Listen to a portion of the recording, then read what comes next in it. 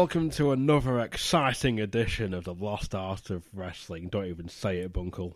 Kayfabe. In crayon. That joke don't work anymore because you have the kid now. That's true. In finger paints, then. No, she can't do anything yet. She can. She can finger paint. You can She's stick like- her hand in paint and she'll Well, yeah, but that's like slavery. she'll whack stuff. That's what? Did you just say? You Starting you isn't can't, mean to go on. you can't say that. I believe I just did. If you're in childhood, it's like free slavery. It's fine. Fair enough. As long as it doesn't start stitching bleeding wallets, it'll be fine.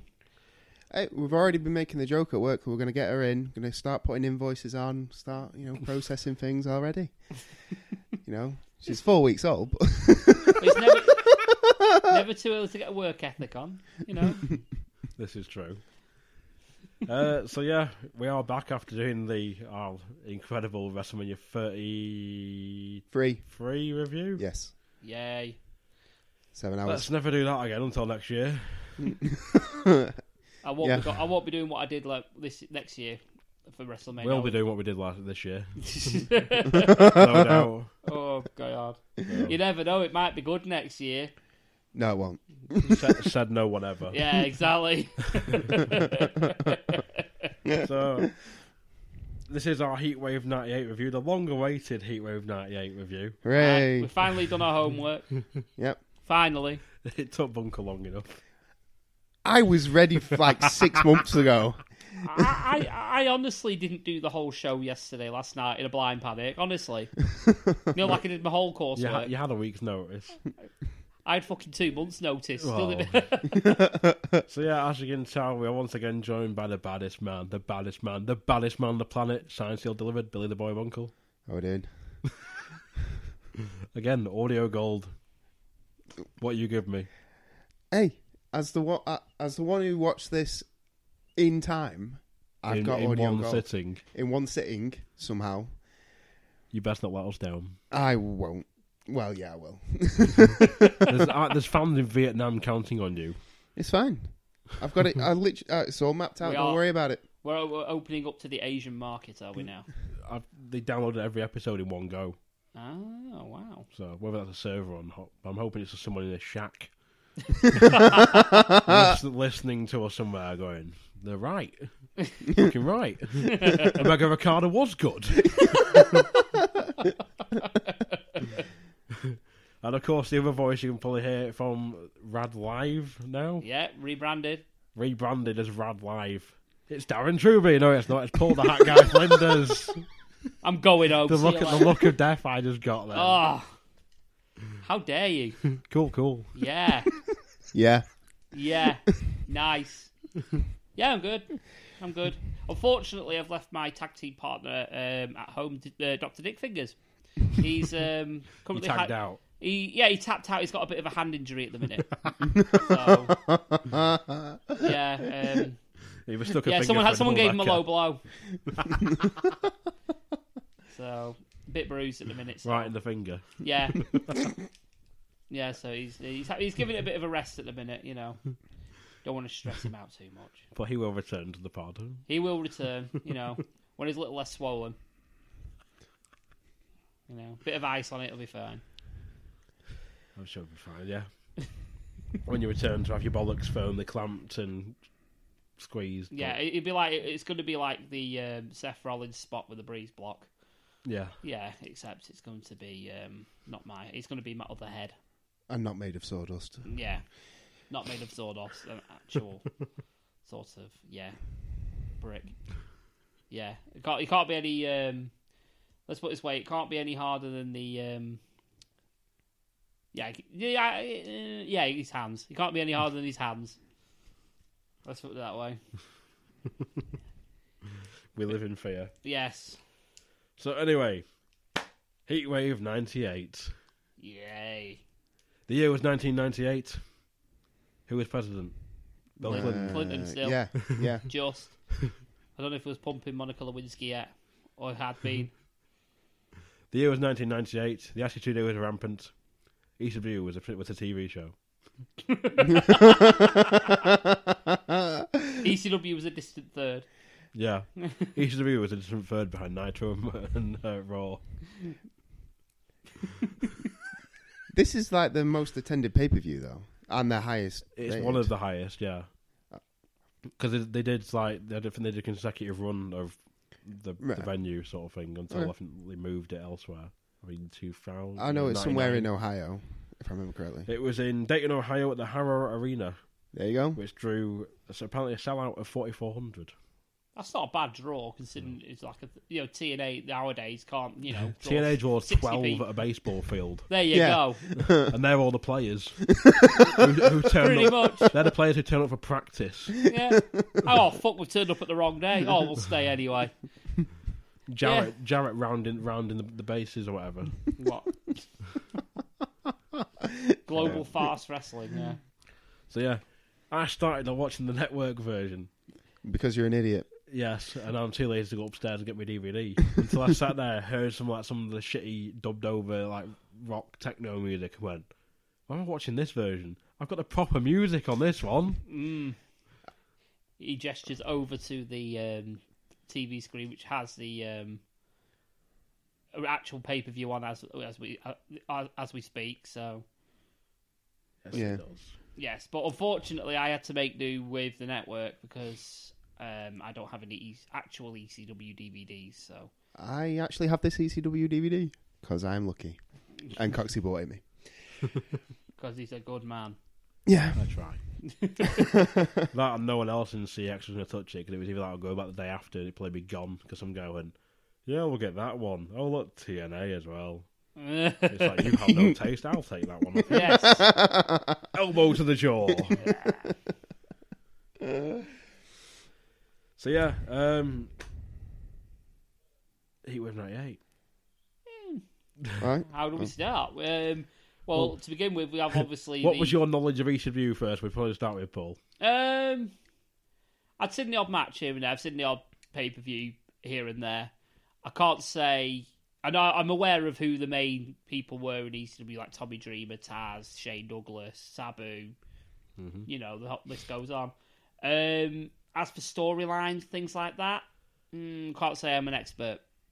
But I don't think anyone is. With exactly, this is it. Yeah. But when it comes to actual in-ring action, I do enjoy the ECW style, which is what I consider a hybrid of your classic normal style of wrestling like WWE, WCW, but also mixed in with hardcore elements as well. So it was a nice middle ground of like hardcore wrestling and normal. It's a step up from like your backyard hardcore wrestling where the light tube tables and all that stupid shit. Yeah, and it's got a bit of the production values that you in the and the storylines like WWE's got. To me, it's kind of like it's like hardcore WCW. Yeah, I mean, the way I would describe ECW in general is the Attitude Era on steroids. Yeah, basically, because there's nothing overly like you. So obviously, you have your companies like CZW have stupid stuff like the Tournament of Death matches, which I am partial to every now and again. Don't get me wrong, I get a bit of a bloodlust every now and again, but you wouldn't see that on regular programming. Yeah. 90s, yeah, because it'd be right if you're going to show this, we're taking you off the air. Yeah. Yeah. But then it's that sort of thing came out because like the tape traders. Yeah. But it's like when you had the mass transit incident and stuff like that got around because of tape traders. Well, yeah. Yeah, well, that was another story altogether. That's a whole other fucking episode, that, the mass transit incident, fuck's sake. We'll have to do a New Jack special. I was going to say, we'll have to do the New Jack documentary. Ooh, that'd be good. That would be really good. Not even seen that, so... Have you not? No. It's on YouTube. Oh, mate. The full documentary's on YouTube for free. I'll have to look it up. Yeah, definitely do. Oh, good man. Yeah. Good man. So we are here in Dayton, Ohio. The year is 1998. Bill Clinton was your president. I've done that bit already, haven't I? Yes. Hello? Is it me you're looking for? Well, if you want to jump into the show, Joey Styles opens the show just to tell us that the franchise is going to be on commentary. Yeah. Even though he's the champ. He's not with wrestling. with his broken arm. With his broken arm, yes. And the notes I put is he looks like a low rent Triple H with his paddy cap. Absolutely. And Francine looks like a hooker. Well, because she probably is. Sort of, I was going to jump in straight away and say the dark match. We had a dark match, which isn't on the DVD or on the network, which is Balls and Axel defeated the FBI, but there's no announced time, which I'm guessing was knowing them it was about 5 minutes. Yeah. You got Shane Douglas on commentary, channeling his sort of cross between Trips and HBK. Yeah. Yeah. He's sort of like, he's the love child, isn't he? Sort of. And Francine looking like she's come straight out of brothel. Yes. But then it is August in Ohio, so it's probably really hot. Well, to be fair, she's probably the most comfortable person in the building. Yeah. Because it was fucking hot, wasn't it? You know. It was. But I did love the cheap tit joke that was in there. You know, it was blatantly she was there for a punchline. You know, for example, you know, Joey Styles says to Shane Douglas, "You're looking great." Shane says, "You know, you look great yourself." He got a new suit. He went, "Yeah, it's double-breasted, a bit like Francine." And I'm like, part of me was like, they went for the cheapest joke they possibly could have thought themselves. Is that actually a joke? You know. Yeah. I thought women were double-breasted. Your suit doesn't cost $5,000, Joey. Like that. Yeah. It didn't cost $6,000. Yeah. Show your tits, chant. Francine says her boobs cost $6,000. Yeah, show your tits, chant. You know. Classy America. Yeah, classy rowdy crowd. They voted in Clinton. True. Well, this is Clinton's America. At least I didn't start the DX band. America. right. Singing America the Beautiful, the DX band. Oh God. So yes, tonight the Rebels take over. Whatever that means. So yeah, we're watching this as we are talking about it as well. The counterculture revolution gets hotter. And it's Heatwave 98 live on pay-per-view. Now, you got your classic ECW intro, don't you? With the, the music everybody knows now. But yeah, lots of classics. Yeah, obviously at the beginning of it, you get all the classic sort of like moments in ECW history, sort of thing. Classic spots. Flip-de-doo, bro! Yeah, it's a big flip-de-doo. I wouldn't say they're even like classic spots. It just seems like they're random spots at our matches. Well, there is that. But it's all the main players, isn't it, was signed to ECW at that time, doing what they do. Yeah. There's a few that don't appear as well that night. As well, like, obviously, Pitbull and what have you. But it's not like that. It's like we're going to show you like the really brutal spots, like Mikey Whitmer getting dropped on his head. Yes.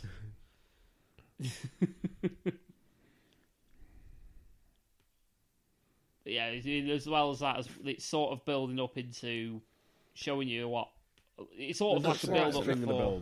But it was obviously just showed us Taz going through the ring and the franchise.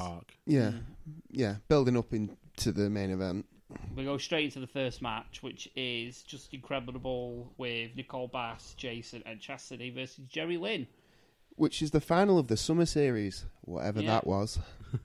Yeah, apparently the winner... They don't tell you. It doesn't tell you. All Joey Styles seems to tell you is the winner of the match wins the feud. Yeah, so, basically. Obviously, just based on that... Oh, go on. It's obviously the end of a series, isn't it, of matches, so... Well, yeah, but it's like when Sheamus and Cesaro had the best of 7. Yeah, but it didn't matter because it just became a tag team. Yeah. But then it's like, what do they get from this bragging rights? Well, this is what I don't understand. If this was like a summer series, if this is supposed to be their kind of King of the Ring thing, why are they not getting a title shot? Exactly. I've just put, they called Jason the sexiest man alive. What the fuck? He looks like a reject from Flash Gordon. What the fuck? It's... To be fair, they all look like a total mess. It was the House of Rejects, wasn't it? ECW, it was like... Well, you've got Credible and you've got Blood shirt. Probably from donating. Yeah. So donate blood, get a free T-shirt. Yeah. To be fair, I hate Just Incredible. Why anybody thought this guy was decent, I will never know. It's that thing of hiding the negatives, accentuating the positives, isn't it? It's why I became champion. I used to watch these to do back in the late 90s when we still had Bravo. Yeah. It used to be on TV on Bravo at 11 o'clock at night, and they'd always have a credible title match, just Incredible against someone in a title match, and Credible would always go over. And watching it, I remember when I'm watching it, it was like, Credible's like actually pretty good. And then it gets into WWE, and it's like, oh god, he's actual chicken shit. Yeah. Which is pretty much what this match is. Oh, this match is Jerry not Lynn. good. See, I didn't think it was too bad for an opener. To get you wasn't wanting bad more. for an opener, but it's just Just Incredible is limited. Oh yeah, don't get me wrong. It's more of a spot fest. This match. It's not like it's full of technical prowess and skill. Obviously, you got Jerry Lynn in there, but he may as well be fucking wrestling a mop. Yeah. Well, no, we have a technical term for it on this podcast. We call him a broom. To be fair, that is what this match is. It's basically Jerry Lynn dragging Just Incredible to a match that's barely watchable. Yeah. I mean, you've got the entourage. Sorry, mate. No. So you've got the entourage there as well to add a bit of variety to the match. I mean, as later on into the match, obviously they do get involved, and it does change things up a little bit, and it does it means you can do more things with different people, but it's very limited. Well, to me, that was again. It's to hide, it's to hide the limitations that Just Incredible has, because now he has this entourage who can then be involved, and then he wins or by a screw. I think he does anyway. Yeah, he does. Yeah, he wins by a screw. Sorry, my notes for this match are like 2.5 pages long. Yeah. Just for Bunkers Black, it's a really average match, but I've made loads of notes on it. I've made loads of notes on every match. Well, I do love the line that Joey Styles says about, just before the match starts, describing Nicole Bass that they should have called her Russia because she's so much bigger than China. That made me chuckle. I will admit, it really did make me chuckle. But I've also written down, like I said, the entourage was used well to attack Lynn. Yeah. Because they were doing the typical heel sort of manager role, distracting the ref, attacking the Jerry Lynn when the ref wasn't looking. He took the load off Just Incredible quite well. In my just like I say, to mix it up a bit. Yeah. So it weren't just I'm going to do this sort of like. He's not obviously. Just Incredible doesn't do a lot in this match. He has his the odd spot here or there, but to be fair, pulling back to the entourage, I do actually have a note here about one point in Nicole Bass. We're riling up the crowd, and one guy does the suck it, and she stares at him, and he shrugs his shoulders. I'm assuming she pointed to her massive dick. But it just begs to, why would you ask Nicole Bass to suck your dick? Death wish. It's the only thing I've got. Either that, or he was that intoxicated. I don't know. Maybe confused to Felita. Maybe or miscongeniality. This is before Lita was in ECW, man, wasn't it? This time. After, actually, I think. Was it after? I think she was in '96. Oh, okay. See, my knowledge is zip. So. Around that time, I think she joined, because at one point she was Angelica. I think Angelica, she was called something. So I have no idea. If I'm brutally honest. But yeah, I thought it was quite a high pace to begin with as well. Yeah, there was a decent pace to the match. But I think that's more down to Jerry Lynn. Well, so the opening spot, the opening sequence, Jerry Lynn's in control, and there's a lot of technical stuff, and it's really fast paced, and it's quite that. When Jerry Lynn's controlling it, this match is quite good. Yeah, it's the bit where he gets beat down and he gets worked on. That this match slows down a lot to me. Yeah, I mean that's possibly the style that Just Incredible goes for or went for, but yeah, you can tell he's very limited Which is why obviously he had the massive entourage to help him out. Yeah. You know? Well, it's because Jerry Lynn's known for his technical stuff. Like, you watch his stuff later on with RVD and that, I think in sort of 99, 2000, it's the main event, some shows, and they have some proper decent matches, whereas with Credible, he's credible. Aldo Montoya. Yeah. But later on, obviously, like I say, the entourage get involved, and you get something that you don't see nowadays. It's like, male on woman, Yeah. Vaz, he got a tombstone on Chastity, wasn't it? I think so, yeah. Partway through the match.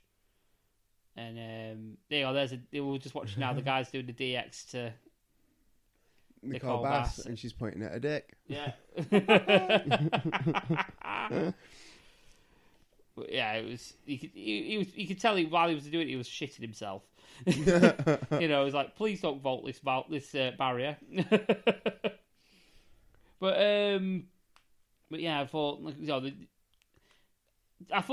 one thing it did do right was the way he did the tombstone. I thought he performed the tombstone. Well, I wouldn't say as good as maybe Undertaker, but it was decent. You could tell it looked like it hurt. Yeah, it did genuinely look like it hurt. So yeah, I thought, like I say, the finish for it was decent. The thing is with this show, I'll cover it after the match after this because it's something correlation I sort of noticed. Yeah. Bunker's looked at me confused. No, I'm not confused. I've got loads of stuff written down that I haven't mentioned yet. Is that later on in the match, or? Well, I can skip ahead in the match if you want. So, however you want to do this thing. Well, no, it's sort of. So I've just got some notes from the commentary where Joey Styles calls Nicole Bass a monster, and the franchise says, "Call her what you want. I call her effective." Oh yeah. You see, do you know what? Chip into that. I think Shane Douglas was fucking brilliant on the mic Shane all night. Douglas is excellent. He was fucking excellent. And I loved some of the attention to detail that you don't see nowadays. For example, he said at one point, who was it now? I've got it written down. I think it was Just Incredible. Had the pin on Jerry Lynn. Yeah. And he noticed how Just Incredible had the pin, and he spread his legs apart. Talking about leverage and weight. I've put that there. Yeah. And I was like, I really enjoyed that because it adds a legitimacy, and the way like Joe Styles was calling it a sport. Yeah. It added a lot of legitimacy to it, and I quite enjoyed that because it's like little niggles and little bits that you do notice. You know that thing with Joey Styles though, where he'll be there like just mid matches, like they aren't entertainers, they're wrestlers. Yeah, they're not superstars, they're wrestlers. It's like a blatant shot at WCW and WWF at the time. Yeah, the thing is that's what's they're trying to make them stand, themselves stand out again, aren't they? I mean, we don't sit and watch sports entertainment matches; we watch wrestling matches. Yeah, and if you don't legitimize moves, if you don't sit there and talk about moves, then why do we care that they're doing them?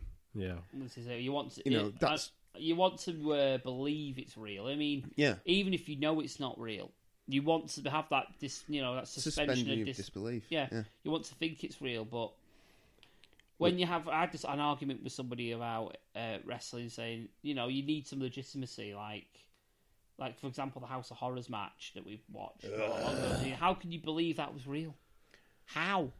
It was awful. Exactly. Yeah. I mean, and someone's like, well, do you think Walking Dead's real?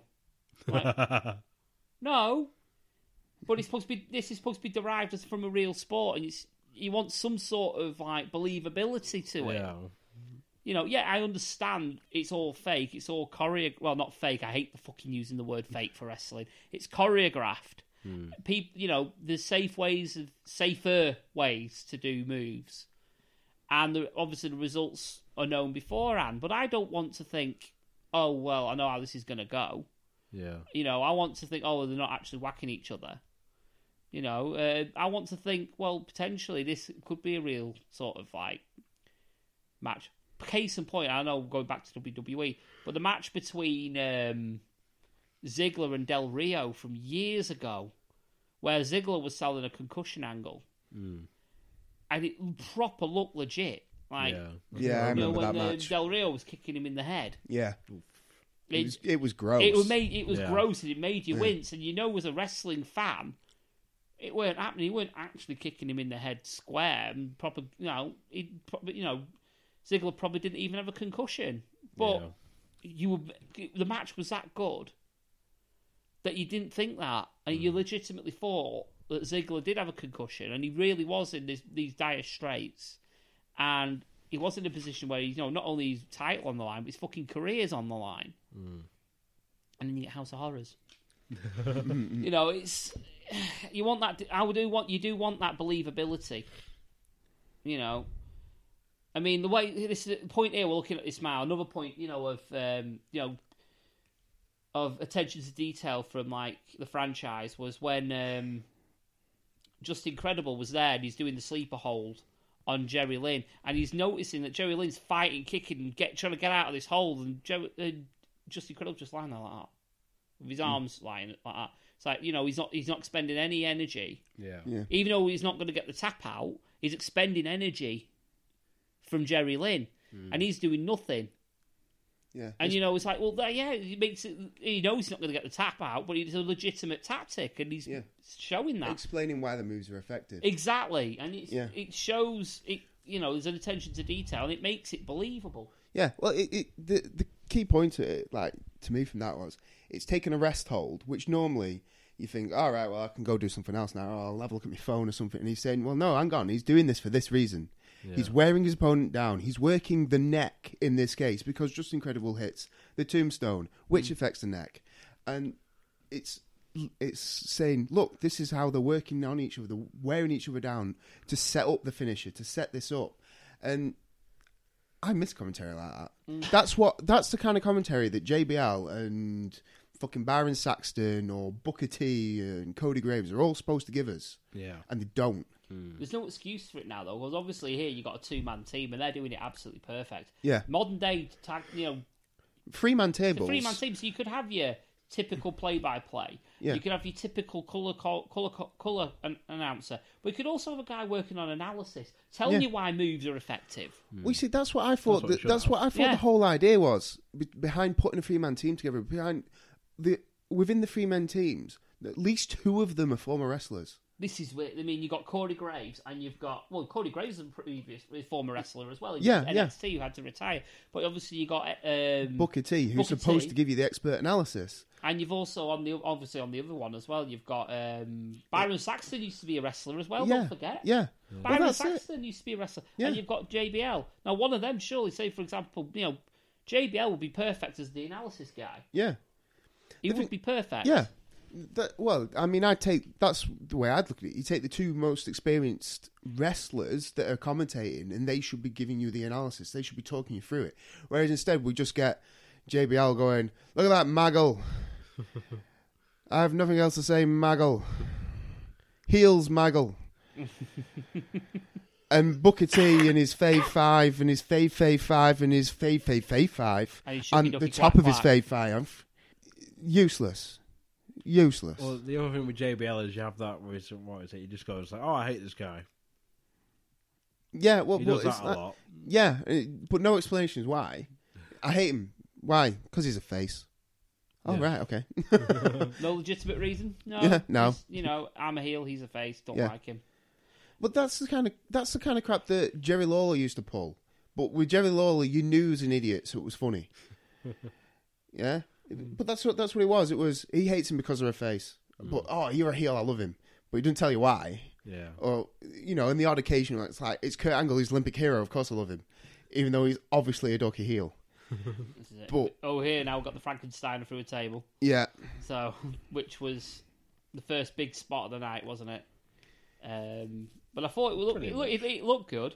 Oh, it did look good. It looked good, but it was a bad night for tables on the left side of the ring, wasn't it? Yes. Yeah. It was a really expensive night for tables on the left side of the ring. I just want to know why they keep setting it back up. Why do they keep putting new ones there? But there's nothing on the table anyway. There's nothing on the table. You thought, it's a timekeeper's table. Where's his fucking bell? Yeah, exactly. It's just a fucking table with nothing on it. It's like we're short of budget, so we can only have the bell there at the start of the match and at the end. Yeah. They've got the piece of route and just have like a sound effect. Yes. Do you know what? That's good. We're going to stretch to PCW a little bit. Yeah. I love that about PCW. I find it very, very quirky. It's like I don't know any other company that's got like I call it the electronic bell. Every other company that I've seen has had like a traditional style bell. Yeah. You know, whereas PCW literally just have to press a button on the mixer or the sound cut board or whatever it is it's meant to be. Yeah, they'll have it on a CD or something, won't they? Load up or whatever. Yeah. Here comes the low blow to Nicole Right Bass. in the nuts. Yeah, right in the nuts. Crowd goes wild. Nicole Bass sells it. Like she's, I don't even know how to describe that. Like she's just It's been like, seen it's by like Dr. Dick. Devon level selling. Yeah, she sells it like she's just been punched by Dr. Dick Fingers. Oh Yeah. dear. Because this is Oh, yeah, I've actually got... This is ECW though, and just incredible. You used a chair before to deliver a powerbomb onto a chair to. But then Jerry Lynn. she has to distract them while there's interference, Yeah. which makes no sense whatsoever. Crowd go wild at this point for the violence to women. Chastity takes a tombstone.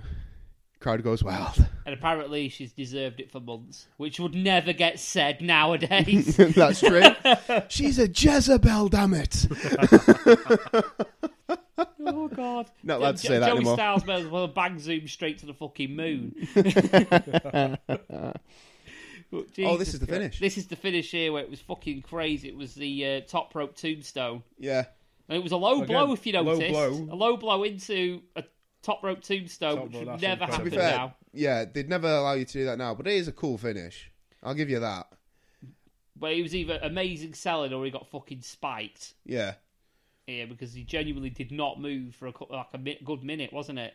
Yeah, the referee's already checking on him, so I'm assuming he's okay. I mean, I've seen a neck injury in person, and it's not fun. No, Really no, not that's fun. But it was Lionheart when he got Styles clashed. Oh, right. Yeah. You were there. I was in front row, Shit. and I saw his neck sort of bend. Yeah. And I was like, that's not good.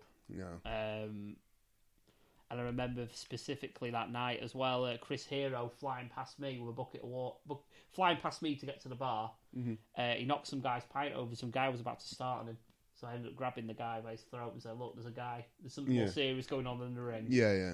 So he came flying back with us with a bucket of ice. So, but yeah, it's not fun. I don't like seeing shit like that for that reason. Yeah. I've seen someone break their neck in person, but yeah, the spot was well done. Yeah. So yeah, top row, that's incredible. Sailed it the win for 14 minutes 36 seconds. Far too long. That's far too long. Yeah. This could have been an 8-minute match and it would have been good. Yeah, they wouldn't have lost anything. I mean, they No. could have had 3 or 4 minutes in the ring themselves and then turned it into the clusterfuck it turned into. Yeah. But to be fair, for an opening match, it was half decent. I've given each match a score out of 5, and I've given that one 3.5 out of 5, just because it's a little bit sort of weighted because it was an opening match. Yeah. And it did leave you wanting more. Yeah, I know. I understand where you're coming from. I mean, I haven't given it a star rating. I put very average, but I put very average based on it. I'm not overly keen on clusterfuck finishes, which that was, but the actual finishing maneuver itself was good. Yeah. And like you say, it is effective use of an entourage and stuff, as we've said throughout the match. So I'm just a bit.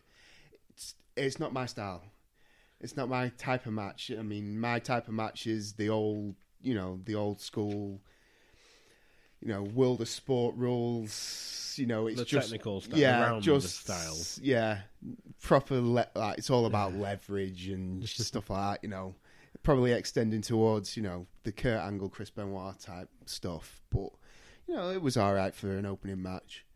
It's also the second longest match on the card Fuck off. Getting hell. by 10 seconds. No way. That's the main event is 14:26. Really? Yep. The longest match has got to be RVD The Sabu. longest match is RVD Sabu, which is, if I can find it. Oh my god. 2051. This seemed a lot longer than that. No way that's only 20 minutes. Yep. 20 minutes and 51 seconds. I thought I died. No. But we'll go on to that later. We'll cover that later, as we're currently watching a recap of Lance Storm and Chris Candido as a tag team. Oh yeah, tag team breakup angle. Which leads into the next match of Chris Candido versus Lance Storm. May I add at this point, pre-porn Sonny looked decent.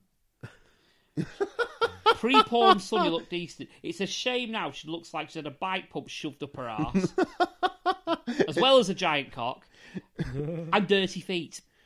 Oh, lovely. Because I have actually seen part of the porn. I have not. It is not fun. I read her Twitter beef about her having sex with Dolph Ziggler for like 9 hours or something, and it was like, ew. Yeah, it was. Because she's old enough to be his mum, surely. I've seen her fully naked with a cock up her arse. It is not fun. She's not nice. Lovely. Yeah. You can tell. I've not seen this. I've actually heard. It's weird that I've not. There's not many people that can get away with doing a fanny fart on a professional porn film, and she does it. Lovely. But the funny thing is, as well, not only have I seen part of it, I've actually heard another podcast, Wrestling Soup, actually fucking review it. I may have to search for this. It is absolute pure comedy gold. And the same podcast had an interview with James Ellsworth. Just before he got signed with WWE. Wow. And he said, can you guess what this is? And they actually had the soundbite of Sonny's queef. Oh, God. And they actually asked James Ellsworth if they knew what it was. Oh, dear. But she looks a lot better than she did in the porn. Let's just put it this way. Fair enough. But she sounds like she smoked 20 Benson before the porn shoot happened. I wouldn't be shocked. Yeah, that wouldn't surprise me at all. It's probably not Benson but let's either. just It's probably crack. But let's just say, I watched it out of curiosity and via means. I did not pay for that shit. Jesus. Well, all I've got written before this match in the build-up is tag team breakup angle. Normally this means mid-card hell for both, and I'm expecting no different. And then I put Candido is jacked the hell up. He is. Well, see, I was a bit more brutal. I just thought Candido looking roided to fuck. He was a little bit roided. Lance Storm in the red and white because he's Canadian. Yeah. Patriotism. To be fair, Lance Storm gets absolute crickets when he comes out. But he's a fucking great wrestler. Oh, he's excellent. He's amazing. But there is no way that man could sell out an arena. No, he's bland. He's milquetoast, isn't he? Yeah. He's utter milquetoast, but he's silky smooth in the ring. I mean, I've seen him in person, and he's fucking great. Right. You know, it's... I've written down here for Candido, who gets cheers. Why is having Sonny with him a coup? Which they say on commentary. I don't understand. I too question that. Yeah, Sonny pre-porn looks great. Yeah. You've even got a little bit of underboob if you look carefully enough. And I've actually noted, wonder how much coke is in her system. Probably Same with Candido, though. Yeah. Yeah, true. There's probably Candido as well rocking the headgear to cover the apparent ear injury. Yes, which they do talk about a lot. Which he ripped off. Apparently got ripped off. Yeah. Oh, this annoys me as well. It was coming up. A boxing intro for match number 2. Normally saved for the main event. There we go. I've got... It was only part of what ECW made ECW different the way that they used to do sometimes from every match. Is it Candido they call Mr. No Gimmicks Needed? Yes. Yeah. And I've put, that's why you never made it in this business. No, because his gimmick was his partner, wasn't it? Yeah. His gimmick is, look at my cracker. Yeah. His gimmick was, I'm sticking my dick in Sonny. That was his gimmick. Yeah. Pretty much. But then he actually got to do WCW at one point. Do you know what's sad, though, at the minute, though, in this match, when you think about it, you look back, is who got the biggest pop in this match? Sonny. It was fucking Sonny. Yeah. Of course it was. It was a perv pop. Yeah. It was a perv pop. So I've got a bit from Franchise here. Franchise quips. He's in great shape because he wants Lance Storm's ass. Nothing like a homo joke to lower the tone. Hey. Is he going to pound that ass? I don't know. Joey just ignores him and starts selling the ear injury. probably but wise. Joey's probably sat there going, I can make so many jokes right now. Don't mention Donald Trump to him, though. Fuck. Might lose his job. But, yes, the whole reason she's, for me, the whole reason they do this sort of intro is Sonny can get her shit in. Oh, yeah, of course it is. Is this not the thing where that Sonny does the whole intro? She's like, my man, Yeah. Chris Candido. And it's like, oh, God. Yes. The nation of domination. To be fair, I mean, just to comment on, like, Chris Candido, the guy's ripped to shreds, don't get me wrong, and he seemed, if I remember this match quite correctly, he's quite good in ring. He's just too damn small. Yeah. Yeah, he is quite a small fella, to say the least. But he's, like I say, he's built like a brick shit. Look at that back knee. Look at that back knee as well. I know. He is built like a brick shit. I mean, Lance Storm isn't the tallest either, is he? No, but Lance Storm looks like a normal person. Yeah, but Lance Storm looks like a giant compared to him. Yeah. Lance Storm looks in really, really good shape. Chris Candido looks really swollen, like it's steroids. It's water, isn't it? Yeah, it is. It's water. It's fucking steroids. Now, water retention. What I put down for this match is it was a much slower pace than the first match. Much slower. That's what I put anyway. Yeah, I've actually started commenting on the match. There's a bit of back and forward at the beginning, and Storm gets up and with what's quite a nice heel kick, actually, spinning heel kick, and then drops him in the corner and straight away removes the headgear. So it was pretty much pointless. Yeah. And then I've written, laugh my ass off. It looks fine, but apparently that's the plastic surgery. And Joey says, you might see his ear come off live on pay-per-view. I highly doubt it, Joey. I highly doubt it. So what Joey's trying to tell us is that Chris Candido's built like a Kinder Surprise toy. Yeah. I'll go with that. He's just you so just breathe wrong at him and it just falls to bits. But what got me was the lack of selling in this match at times.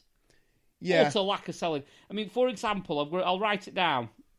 I've literally put in capital letters, fuck, exclamation mark. Suplex outside by Storm, which leads into a baseball slide, sending Chris Candido into the crowd. Storm springboard plancher into the crowd on Chris Candido. Somehow, Chris Candido is not dead and gets a fence in less than 30 seconds later. Yeah. So he's taken all of that shit. Yeah. At some point, like a big, combination of shite, and he just goes up and punches him in the face. Like, what was the point in the offence? Yeah. It's the same sort of argument you get with a fucking Ricochet Will Ospreay shit. You know, you do all these flip-de-doos. What do they mean? Fuck all, because you do all that shit. It looks high impact, and the guy just gets up and twats you in the face. Yeah. It's pointless. It's poor booking at the same time as well, because it's not properly booking in transitions, is it? If you're gonna do moves like that, like even this, Candido off the top rope, crossbody to the outside, roll Storm back in, 1 count. What do you mean 1 count? It's not. That's supposed to be a high impact maneuver. Look, okay, so he's not only jumped off the top rope and flattened him, he's then thrown him into the ring barricade as well, and roll him in, get 1 count. But your transition needs to be better. You can't allow us time to digest what you've just done. We don't need, him to come straight back. This is it. Look, 1 count. No, Straight away. 1 count. It wasn't even a 1. He's and rest hold straight into a rest hold. I mean, you can tell well, certainly Candido's not got the fucking stamina. Oh no, it's because he's roided up. Yeah, he's roided to shit. This is why it's such a slow pace. What I also noticed as well was that there wasn't much of the first and second. I like that. The mule kick was great. Yeah. That escape from the surfboard. Yeah, it's quite cool. What I did notice is every fucker in the first 2 matches does fucking tiger bombs. Oh yeah. Everybody does tiger bombs. That's a DCW thing. That everybody does tiger bombs. Yeah. There needs to be more variety. Oh, there's someone sat at that table. Look, but. It's miraculously reappeared. Yeah. But yeah. Oh, there you go, running tiger bomb. Straight, yeah. See what I mean? Tiger bomb. It's what Joey. The thing is, I think sometimes they might even be power bombs, and Joey Styles just calls them Tiger Bomb because he wants to. It sounds different because everyone in WWE or WWF at the time was doing fucking power bombs and finishes and things like that.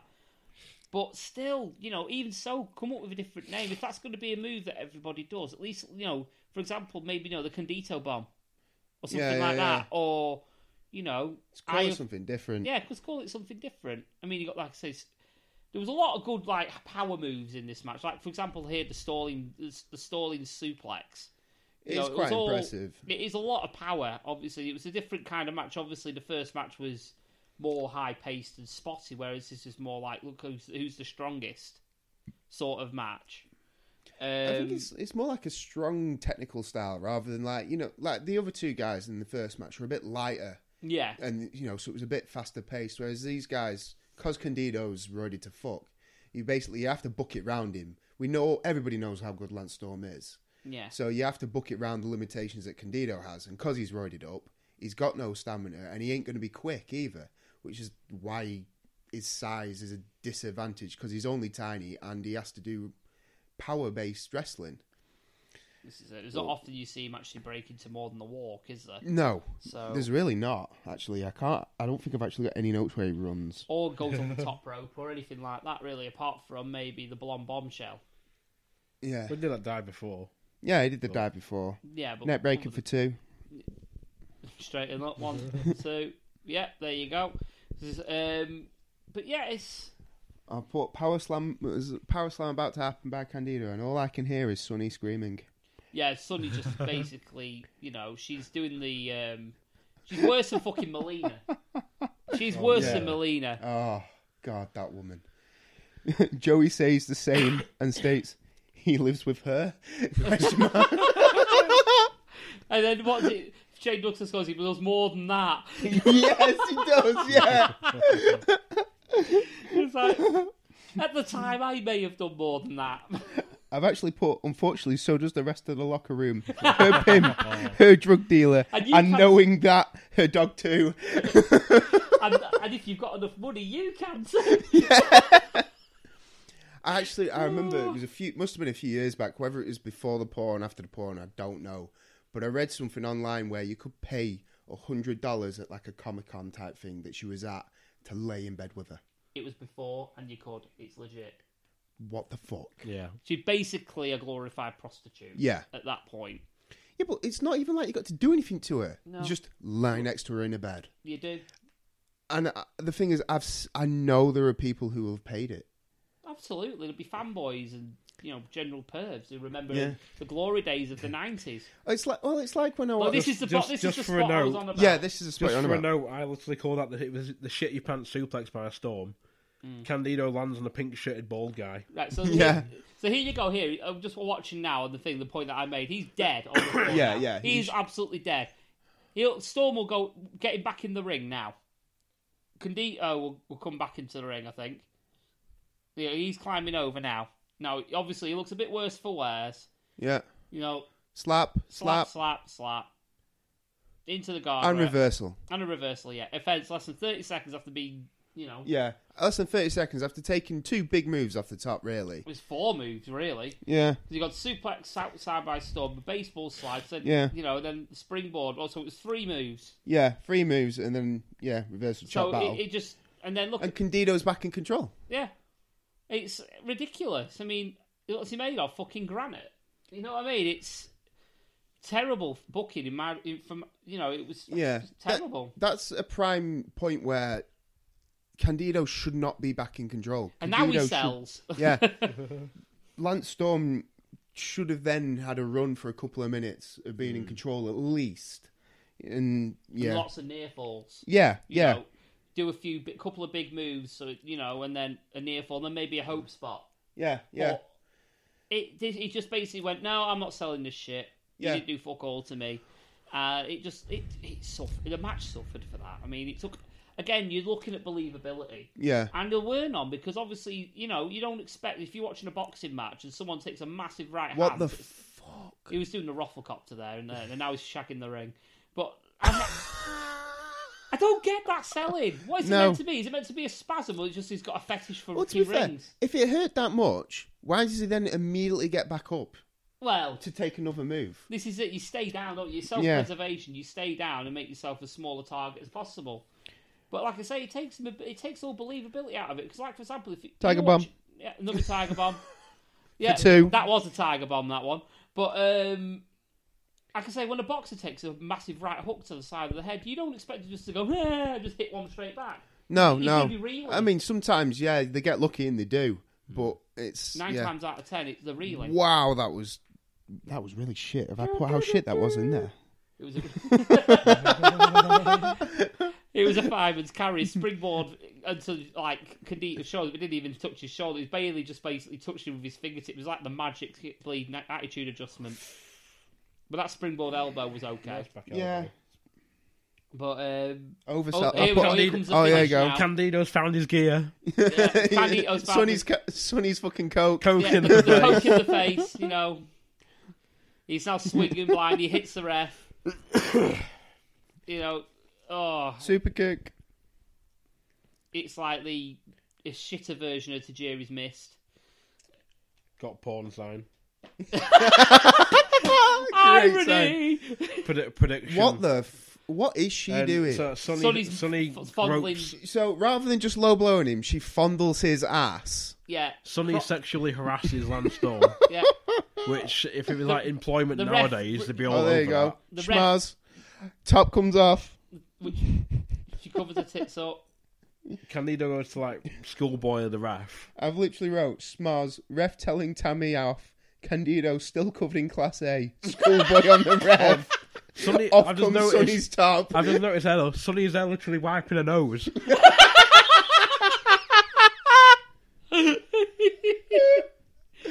Oh, fuck's sake. She was just then, but covering her booze with one arm. Just then wiping her noticed nose that, with the by other. the way, the move, the blonde bombshell. Did you see how much Storm's head rattled off the ring? Yeah, that was kind of gross. It was not nice. Yeah. It was like a proper whiplash. So, Candido gets the blonde boncho, which is the top rope powerbomb. Yeah. Gets the For the win in win. 11 minutes, which is actually pretty much the same finish as the last match. You see, I expected more, too much Schmaz, and we've seen 3 Tiger Bombs in 2 matches. I think this move has lost its appeal. Yeah, just a little bit. I mean, obviously, you're talking about the same finish off the same move. So it was even off the same fucking turnbuckle. Yeah. Yeah. It's The thing is, that's 2... Though how we talked about how those matches are 2 different style matches, which they are. This is WCW booking where you just allow you allow the wrestlers to book the match, and they've not spoken to the people beforehand who've been on. There's no communication between wrestlers in different matches, so we've done the same finish. basically. So I mean, what I've put down was I've marked again another mark out of 5, and it was 3 out of 5 for that one. Which I mean, in hindsight, it might have been a bit generous. And I put a slow in places, but some decent spots. Sonny didn't really add to the match. Second match on the card. She brought in the gear. Yeah, I was going to say, other than adding Class A and, shout around the ring, losing her top, she didn't really do right. Like, if she'd lost the top and we'd seen boob, then I could have understood her being there, but, we didn't even get that. No, I mean, it could have been any fucker, really. Yeah, it could have been. It could have been absolutely anyone. Yeah. So Sonny, like I say... throw to the parking lot. Oh, we got the parking lot spot. I was about to say then, though, just to pause this, I like how, because we are watching it as well currently in the process, I like how sort of just showed Joey and Shane's there with pen and paper making notes. Yeah. Which I thought was pretty good. Again, legitimacy. Again, he's taking notes and he's... I'm sure they even talk about him scouting them as possible opponents that he might have to face in the future. Which, oh my God, why does no one do that? Why do we have all these people come out on commentary and then do nothing? It's a fucking cracking gimmick when you think about it. You just one day, once in, say for example on Raw, and you need, say for example, Apollo Crews is something to fucking do. Yeah. You know what? Instead of being this fucking tight span, why can't I be the diligent nerd, wrestling nerd? And he goes and you don't have to have him come out to every match. Just one segment, 5-minute segment. Yeah. Maybe he has his match. Maybe he wrestles somebody that 1 week he was watching the week before, and you just go to him and say that the segment was the interview will go right. What have you got his book? Yeah. And he's got all these notes about the match. Yeah. And it's just his gimmick. Yeah, I mean, I remember years ago, there was like, I think Chris Benoit was the US champ or something, and he was facing Orlando Jordan, who was still part of JBL's little stable while that was going on. It's the cup of coffee bit. No, the bit that I'm going on to is all that Orlando Jordan did was study how not to get put in the crippler crossface, because 2 times he'd been tapped out by the crippler crossface. So the match begins. Chris Benoit straight away goes for crippler crossface, and it's reversal after reversal after reversal because he's scouted it. Yeah. So he can't get him with the crippler crossface. How much sense does that make? Yeah. Do you know what I mean? You've got every single wrestler has their own finishing moves. There's loads of tape on these guys. So if I'm facing this guy, why would I not have scouted it? Exactly, yeah. Do you know what I mean? It's like you say, legitimizes it as a sport rather than just predetermined. Yeah, but nowadays it can be, well, I've been watching your matches on the network. Yeah. No, but there you go. There's why not marketing though? there as well. Exactly. You plug the network. Do you know why is that a bad thing? I've for example, you got who's an old WCW guy that could still wrestle. There's only AJ Styles, really, isn't there? Because AJ Styles was in WCW at the very but like for a very like a very, cup of very coffee. Is those matches on the network? Any of those? No. Damn it! I was going to say what we could do is could have had AJ Styles there, and he said, "I've been watching your footage at WCW." Yeah, it's iffy at best. But AJ like 20 years ago, 18 years ago compared to AJ now, it's very different. This is it, It's like look at it this way: The Rock returns every year. Yeah. Oh, you've not seen The Rock. You've not faced The Rock. You've never stepped into the ring with The Rock. Yeah, but I've watched you for like 20 years. I know every move that you're going to make before you do it. Oh, well, The Rock's different this time. No, The Rock's never different. So why would you not know how to face The Rock? This is it. Yeah. The 3 moves of doom. Well, yeah, but it's the same thing with John Cena. Yeah. Well, of course I know what John Cena's going to do. He's done the same fireman's carry finisher for the past 20 years. Yeah. Of course I know what's coming. This is why I never understood like the streak never getting defeated. Oh, and, it's the Undertaker. He's undefeated. He's unbeatable at WrestleMania. It was a great storyline. Don't get me wrong. I'm not shitting on it at all. But say you're Randy Orton and you're the legend killer. Yeah. So you go around and you're killing legends. Well, hang on a minute. Why would you not have scouted the Undertaker? Yeah. Why would you not know everything the Undertaker's going to do? He's going to finish me with a tombstone, so maybe I should scout the tombstone. Yeah. This is it. I mean, you know what I'm saying? This is what makes the character that I just come up with about the studying wrestlers so much more like it should be done. The thing is, because it's a basic thing you do in sport, and it's meant to be like you're trying to make it like I call it a faux sport. Yeah. And it adds the believability again to it. If someone's like taking notes, like, do you know what? I'm wrestling AJ Styles next week, so I'm gonna go and I'm gonna make notes on this match that he has this week, and I'm gonna wrestle him next week. Oh, Zandig must really approves of my idea. But yeah, so I'm really appreciative of like things like what I'm seeing here with like Shane Douglas. Like it's like he's there, he's sat making notes. He's not even mentioning anything. Yeah. He's just there with a fucking pen on a piece of paper. For all he could just be doing squiggly white. But it sells it. Yeah, it's legitimising kayfabe. Yeah, he's doing a Jonah Hill and Superman is drawing dicks. Yeah, but it could be. But like even then, because going back to your point of the Apollo Crews and the Titus brand, why not build it into the Titus brand? Why wouldn't Titus O'Neil, who's been in this company for 5 years, have scouted other wrestlers? Why would he not have inside knowledge, be passing it on to Apollo Crews for his matches? If he wants to grow the Titus brand. Exactly. He wants his people in the Titus brand to grow, doesn't he? Yeah. So obviously that makes sense. So yeah, I'm 100% with you on that one. Yeah. Book it. Get it booked. So getting back to Heatwave Night, Yes. We've got New Jack. We got a promo outside it earlier today. Yeah. Of New Jack in the parking lot. We know it's early today because it's fucking sunny. And he's not talking about the valet with her gear. Yeah. So yeah, he's cutting a promo on Jack Victory. Had meant to have like a fans bring the weapons match or something like later on. I think it was just a weapons match, wasn't it? Yeah. Supposed to be some kind of weapons Well, that's match. every New Jack match anyway. Yeah, the Dudleys jump him. The whole locker room empties. It seems New Jack is hurt, apparently. Yeah, this did nothing for anyone. This doesn't further anything to me. It's just we had to get New Jack somewhere on this pay-per-view. Yeah, it was... And we had didn't to have write time to New book Jack him in a off match. because we couldn't be asked putting the match on. Because it would suck. There's that, yeah. But I'm sure they've done it they do it either down the line or they've done it previously as well before. Yeah. They do it... I think they'd already done it. Shit in, don't they? But they get the spots in, but they don't get the actual match in, don't they? Yeah. So that's for later on in the card. Yeah, this is... It's supposed to replace the match, basically. Well, the Dudley Boys just fuck them up. Well, yeah, he's supposed to go one-on-one with this dude, whose name I cannot remember. Jack Victory. There you go, Jack Victory. Never heard of him. Mustn't have done anything important. And then the Dudleys, for some reason, jump New Jack. Just cause. Jack Victory, he just looks like a really shit 1990s golf player.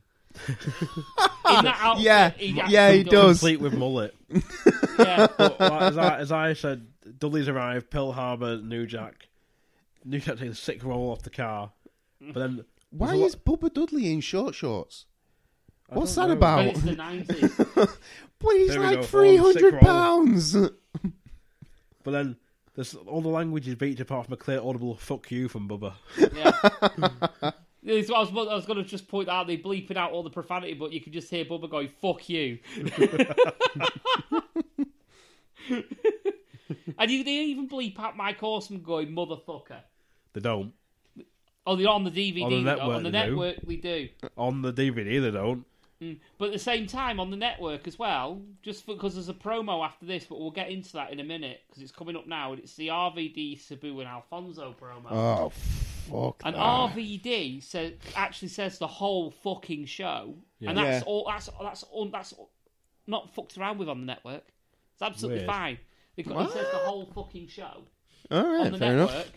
but they bleep out motherfucker in the middle of a match. Random. It's weird. Yeah. I don't get it.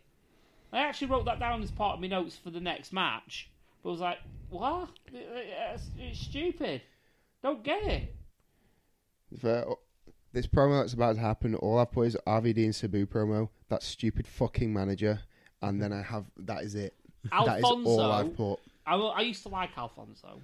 Then I watched this promo. Yeah. And it was like fucking nails going down a chalkboard. Yeah. The movie is free too. The manager of champions, baby. He talks like John Barnes on speed. It's crazy. He talks like this. He goes like this. You can't barely understand what he's saying. And every now and again, he blows his fucking whistle.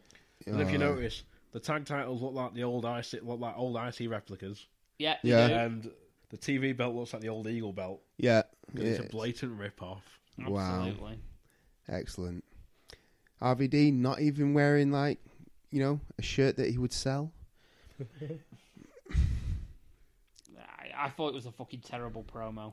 It is awful. It's awful from all three of them, to be honest. RVD talks about himself like he's the best thing ever. It's because he's high as shit. Well, evidently. That was his gimmick at the time. He openly admits it. Was that his gimmick though? At the whole that moment in time, it was just like the one egotistical bastard. Yeah, basically. Yeah, pretty much. So it does fit in. That was his gimmick pretty much all the way through ECW. And then they tried to do the same thing with him in WCW. It just didn't work because he couldn't talk. Yeah, because he doesn't cut good promos. Yeah, he was half decent in the ring, but... Yeah. You're not allowed to be high. That's the difference. I'm in ECW, I'm high as shit, so I'll just say anything. Yeah, and it'll work because I'm RVD, I'm the whole damn show. And then I'll go to the WWE and shit, I've got a PG and I can't be high. What? Well, that's why I went to TNA. Yeah, exactly. Yeah, but me and him went to TNA and RVD was on the show. Yeah. And when he came out, they had his music, which was like, they had the two versions. There's the whole damn show and the whole fucking show. Yeah.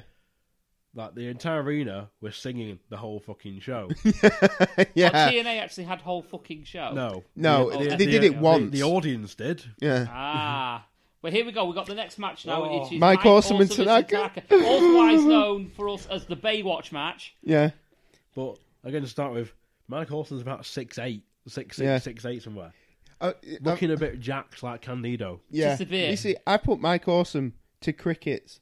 To crickets. He comes out to crickets with his mullet. Mike Awesome's got a decent theme if you hear the original one. I've only heard the WWE one. Ooh. It pretty much sounds like a siren. Yeah. And he's on about sending like broken bones and shit. Nice. Yeah. I'll have to look it up. But Mike Awesome in at 295. Fuck off. Yeah. That's what. Oh yeah, he's a big dude. Mike Awesome is one of them that should have got over, but instead he was a cunt. So I said, I put in my notes as well that Mike Awesome moves like a fucking cruiserweight. Yeah. Oh yeah. Which is crazy. Well, he weighed at 295. Masato's like a 236. Fuck off. Yeah. Tanaka doesn't look that big, but you think he makes. Tanaka looks like a fucking brick. Yeah. He's square. Watch when he comes out now. He is square. He's square now, but I've seen him recently. He looks more lean. He's more leaner. Yeah. Than he was. See, I've got on here Mike Awesome and his mullet to crickets. Tanaka also to crickets. He's scarred to fuck. Yeah. And I've got boxing intro. Awesome gets more crickets, and Tanaka gets a small pop. But by the end of this fucking match, standing ovation.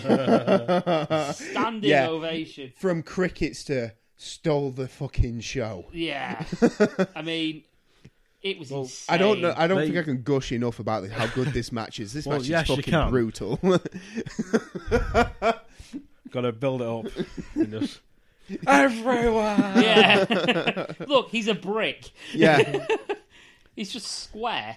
There's no shape to him. He's just fucking straight lines. Yeah, yeah. He looks like a wrestler off WWE 2000, WrestleMania 2000. He's that shape. Yeah. You know, his arms look like too small for his body as well, just because he's so square. It's insane. Yeah. But it's just so brutal, this match. I mean, it's... So yeah, they first fought in Japan in 95, and we're here 3 years later. So I need to find those matches. I've got Joey Styles crowing about Awesome and how he's made Tanaka his bitch until he's won the last two, one in Japan and one in ECW. So, yeah. I don't really know how many matches they had in a row, but it seems Joey Styles was wrong. I think they only had... Well, they had the two in ECW early on, then they had the rematch at 05, One Night Stand 05. I was just going based on him mentioning the fact that they had a match in Japan and they had a match in ECW and Tanaka won them both, but Mike Awesome made him his bitch. Not too sure how that works.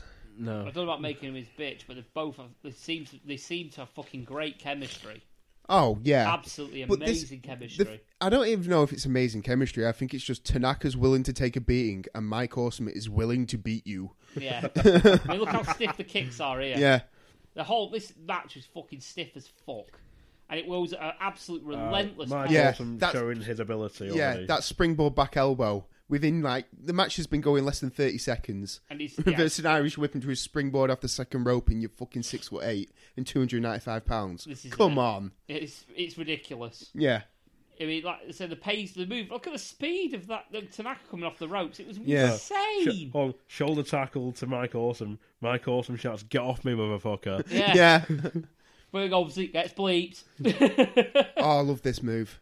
But, yeah, tries to leapfrog Mike Awesome, gets caught in midair and overhead belly to belly. Fuck off! It's just ridiculous strength. Yeah, you know, it's just the whole match is just mental. It should not be. Look at that move, man! A slingshot shoulder block, slingshot shoulder. Oh, and then man. A running splash. Yeah, for two. This match is less than a minute old, and it's already better than the whole pay-per-view. Yeah, we've just creamed everywhere twice. We're not going to have enough Kleenex for this match. It's insane. It's brutal. Over the top with a clothesline. Yeah, it's mental. Absolutely mental. Actually, and here we go. Here comes a fucking... Oh, yeah. We've got the suicide dive. Suicide dive. From a 6'8". Yeah. Mike Awesome literally lands head first on the concrete. Yeah. To be fair, it won't be the first time. I've got here franchise comments and Tanaka's willing to take punishment, and I put #no shit. It's Mike Awesome. But it's, do you know what? To begin this match, I struggled to write notes. Yeah, I struggled because he couldn't keep up with it. No, it's too. The thing is, it's dead fast paced, but like the transitions work as well. It's not like a back and forth. It's Tanaka's getting his ass beat. And I know they both take top rope clothesline by Mike Awesome. and Fuck you. Yeah. How the fuck did he do this shit? But the thing is about this, why one of my major complaints for the last match was they were taking punishment and not selling it. Yeah. But these two are legitimately, they could take that shit and kick out of it. It looks realistic, though. It looks though. real. They look like the way that it's not that they're kicking out after one, it's the fact that they proper hate each other. Is why they're kicking out. I mean, that German was He nearly ridiculous. threw him across the ring. And now look, German Tanaka suplex. just jumped straight up. Tanaka no sells. Yeah, And and then nearly goes- drops Mike Awesome on his head with a power slam. Yeah, it's sloppy as fuck, but it works because it means that obviously they're not giving a fuck about real technique. No. It's a pure hatred of each other that just going to fucking hurt them. Yeah. It works. Springboard clothesline, I like that. Yep, and here Tanaka comes, showing himself as quite good here. yeah, Tanaka looks amazing. Here comes the Baywatch spot. Where, Paul's getting ready to sing. yeah, Yeah. I wish I had the music ready, but I don't. But yeah, it's fucking amazing. I mean, here he goes. He goes running up the. Sprints from one end of the ramp. Hold on. Wait for it. I'll be ready. I'll be ready. Oh. I tried to get the Baywatch theme going, and I got an advert. But yeah, It's fine. Saves us getting copyright. yeah, this is true. But Tanaka basically ran the full length of the ramp, which was a 40-odd feet long ramp, which went straight to the ring and basically twatted Awesome in the face with a chair. Yeah. Um, Top rope missile drop kick for 2. yeah. But Funnily enough, though, they did a similar spot in King of the Ring 98, which was, I think, June 98. It was Al Snow and Head against Too Much. And Al Snow walks the entire length of the ramp, or the entranceway, then runs down to clothesline Scotty. It's like, you just expended all that energy just to do a clothesline. Tanaka dumped outside. But like I say, I call it the Baywatch spot because he carries the chair under his arm like it's one of them floats off Baywatch. You know, you just fucking Pamela Anderson running along the beach. But now we have the dueling chair spot now where they basically use the swords they use them like swords. And you just clashing with each other. To be fair, just before this spot, Franchise is talking about how Tanaka will be able to pin Mike Awesome and about what the leverage that he's going to need because he's such a smaller man. I thought that was another really cool thing. Yeah, legitimacy again. Yeah. Because obviously he's noting that Tanaka's so much smaller in stature. Yeah. He was Yeah, giving it's up like 60 pounds. Yeah. And it's not only that, it's height and everything like that, so... But yeah, they use it going in the crowd again. Yeah. You There was know, a bit of a botch there. But... There's a point where I think Joey comments and he's like, Masato Tanaka's like 25 at this point or something daft. Fucking hell. Tanaka's still going. Yeah. You know, he's ridiculous. He's still going in Japan. Oh, yeah, I remember this bit. Is it the axe handle from the top rope? No, springboard clothesline. Was it? I thought it was an axe handle. But obviously they've moved the Here we go. Springboard clothesline. Fuck off. it was a clothesline. Into the crowd. Yeah, which is insane for somebody that's that tall and that heavy. Yeah. I mean, people like... Yeah. Look at the crowd now. The crowd going fucking mental And for this match. And they got crickets to begin with. Yeah. So, aren't those the best types of matches when you expect nothing and you get the best match ever? Yeah. I say my only issue with that spot there is obviously they moved the barricade, but I understand it's basically just to stop Mike Awesome killing himself on it. Yeah. Oh, yeah. But he cleared it easily. Yeah, didn't yeah, he cleared it easily. But yeah, it's... Yeah, but here's a question for you in the middle of this match. Was Mike Awesome the best hybrid wrestler that ever performed? Not ever, but he's up there. He's up there. He's Mike Awesome should have got over everywhere. But the problem with Mike Awesome is he doesn't care about you. And I think that's quite clear. In every match I've seen him have, he does not give a flying fuck about his opponent. No. He's going to hit you as hard as he can every time. Yeah, he's stiff as fuck. I mean, look at that. Oh, fuck. Yeah. Alabama Slam. Yeah. It's... Yeah, I do not like seeing that move whenever I see it, 'cause it's just whiplash city. Yeah. It's not great. Mike Awesome with a big splash off the top rope. You fucking giant motherfucker. And there you go. Massive, awesome splash. For 2. For 2. But like I say... Weak cover, though. Very weak cover. Yeah, but again, if I remember correctly, franchise is calling him on it and saying, "Look, if you'd made a proper attempt to cover him, he would have got the pin. Because he's been lazy, therefore you're building the kayfabe. Yeah. You just again, it's that legitimizing it. It's suspending our disbelief type of thing. You're saying, well, if he could have been arsed. Wait, sick backs in the ready. Yeah, massive protected chair shots. Yeah, Masato Tanaka no sells like a champ. Yeah. I'm sure it's this point. Like I'm sure Joey Styles mentions the fighting spirit at some point. And then is it a DDT? I don't know, but it's like it's Fuck. that the chair's already fucking broken And when he hits him with that.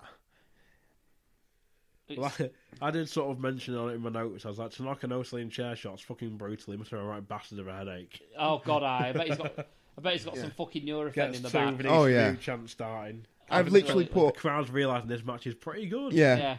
I've actually put here like he slides underneath and he delivers the third chair shot for 2, and I thought he killed him.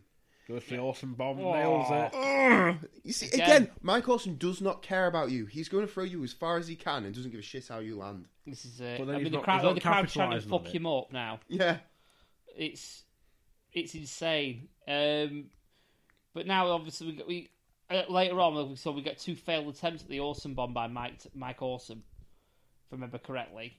I think we're coming up to that point now because Awesome's now setting the table up now. Yeah, I think we've got a top rope unprotected chair shot first. Yeah, which is sickening.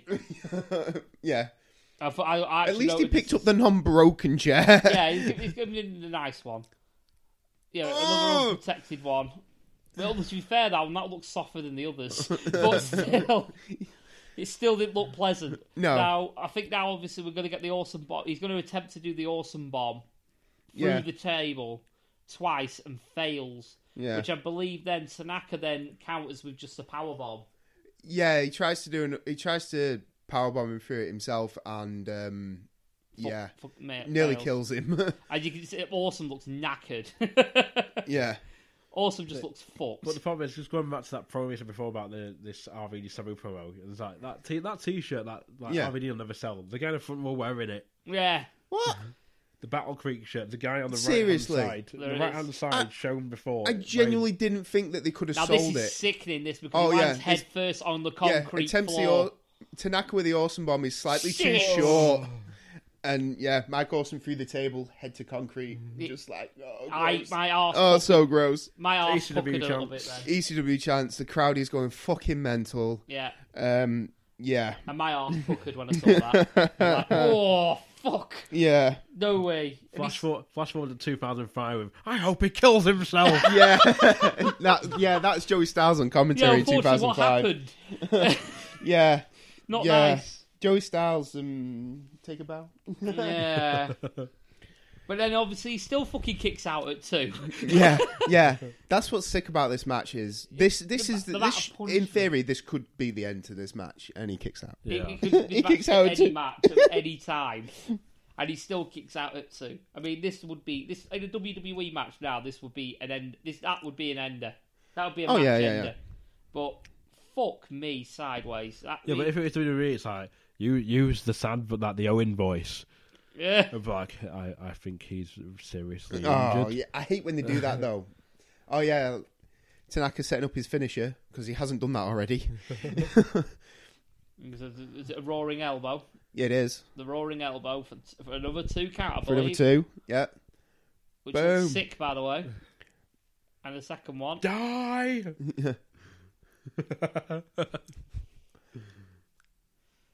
You see, if he'd hooked the leg, he would have got the pin. And now it's the... this is the finish. Yeah. Setting up the 2 chairs for the finish. Which looks brutal. It does. The tornado DDT onto 2 chairs. Yeah. Off the same corner. Same corner. The same corner again. 3 matches in a row? Yeah, 3 matches in a row, turnbuckle spot. Yeah. Guy just stood up Battle Creek shirt. Yeah. And that's it. And that's the end of the tornado DDT at 11:49. And I have written, I feel like I need a smoke after that bad boy. Yeah, that was. I need a new box of Kleenex. It was insane. It was a ghost. Spooky ghost. This is ectoplasm. But yeah, it was everywhere. But yeah, mark out of 5 for that. I put 4 out of 5. Very hard hitting but entertaining match. These two were masters of the hybrid hardcore / pure wrestling matches. Great wrestling and hardcore spots. These two did kill it every time they were in the ring together. Yeah. See, if I'm gonna rate it, I'm gonna go 5. Yeah. It was the best match of the night. Oh, it's best match of the night, but this, to me, after watching this pay-per-view, this match is why I'd watch this pay-per-view. Yes. This match stole the show, and to be honest, like you say, they're always... How neither of these guys made it in WWE, I'll never know. Okay, Tanaka doesn't fit the style. He's too small, he's too broad, he don't fit what they look for. But Mike Awesome, can you imagine if he had a proper push in WWE? Oh, if he was less of a cunt. Yeah. If he didn't take that $750 God. grand a year contract for WCW to be the, what was it? The 70s guy. The 70s guy, and then the fat girl chaser, was it? And then part Chubby of Team chaser. Canada. Yeah. Team Canada was not around with that. That's a good idea. But he had massive potential, but nobody ever used him. He had potential to be a main Quick event. replay. Go on, fuck it, why not? Springboard clothesline. Yeah. Into the front row. He did have the potential to be a main eventer. He has the talent. He had the physical tools to do it. All he needed is a mouthpiece. Be ready. Watching the Baywatch spot again. But even he leaps from about 6 or 7 foot away. Yeah, I know. And then nails him. Yeah, that was This just is sick though, but in slow-mo. Oh, man. slow-mo. You actually see his head slide against the concrete. Yeah, It's just gross. Yeah, this was the power bomb to the outside through a table from Tanaka onto Awesome, and it was... To quote like how Jerry the King would be like, that's it, he's dead. You see, Jerry Lawler couldn't have commented on the match. No. He just gone through the match going... Yeah, exactly. Whatever it was he did. But now we have, like I said, the Taz promo, which I put meh. I don't think I've even written notes for the Taz promo. I missed it out. I've literally got the FTW champ with a promo about the only belt that apparently means something. What, the FTW title? Yeah. Which he loses. Eventually. Well, he basically declared himself as like the unofficial world champ, and then it's like, oh, it's the FTW belt, the only belt that actually means something. It's like, well, it's a belt that means nothing. Yeah, because you just made it up. Yeah. Oh, yeah. But yeah, it's... With his raggy towel. His raggy towel, which he didn't actually say anything in this, and he just basically said, I'm going to beat you up. That was basically it. That's every Taz promo ever. Yeah. I'm going to punch you in the face. There's every Taz promo in ECW. It's every Taz promo in WWE. It's I'm a thug. I'm gonna beat you. I'm Taz. I'm gonna choke you out. Yeah. Survive. The thing is, again, the thing with Taz is good. He was totally misused in WWE. Other than his first night, his debut match was great, and then they just shat on him. Yeah. And he was totally misused, totally mishandled. Oh yeah, definitely. But in ECW, he's booked like a killer, and he is legitimately feels like he's a killer. Do you know what I mean? Okay, all the promos are the same, but it doesn't matter because at the end of the day, he'll just say, "Oh, you're just another victim." Well, yeah, because 90% of them are, because he always wins. Yeah, because that's why we have this match, because he was going to win, and then Bam Bam Bigelow is that big, he put him through the ring to stop himself from losing. There is that. I mean, with Taz, you get what you get what you're given, don't you? Yeah. You pay to see Taz. You pay to see someone get suplexed. Yeah. Or choked out. Yeah. It's one or the other. There's only one way you can book him. You have to book him as a legitimate killer. He has to be booked like Chris Benoit was booked, essentially. And now we have a weird Dreamer promo, Dudley's promo, which I don't remember. Well, all I've really noticed for it was lots of weird growling from Big Dick Dudley. Yeah, lots of growling, but I've put as well in this one, Joe Gartner is a fucking god. He was fucking amazing in this promo. And I thought just a cracking promo, as always, from the Dudleys. Even though Bubba is a cunt in real life. He's, yeah. he cut up an amazing promo. He always has done, always probably will do. Even Sign Guy Dudley, I like what Sign Guy is doing. Just he's got that message on his shirt, and it's like very subtle, but it's there in your face. Yeah. There's some stuff on that I'll cover later on about Sign Guy and stuff. I think you've got full notes on your Uncle. Yes, I do. For the intro, the intro is I think longer than the fucking match. Yes, Yeah. I have it. I have Joel Gertner's intro word for word Brilliant. written down. But I apparently at high school was the Sign Guy Dudley. Apparently. We did the I used to do an EFED with a few lads at work at school, and I was originally part of a faction. Oh, right. Part of it, and I was known as the Sign Guy. And I ended up turning face Oh, nice. on him and turning into my own wrestler called Vertigo, All right, okay. which was pretty cool. Ended up winning on the last ever show that they ever did. I ended up winning the European Championship on it.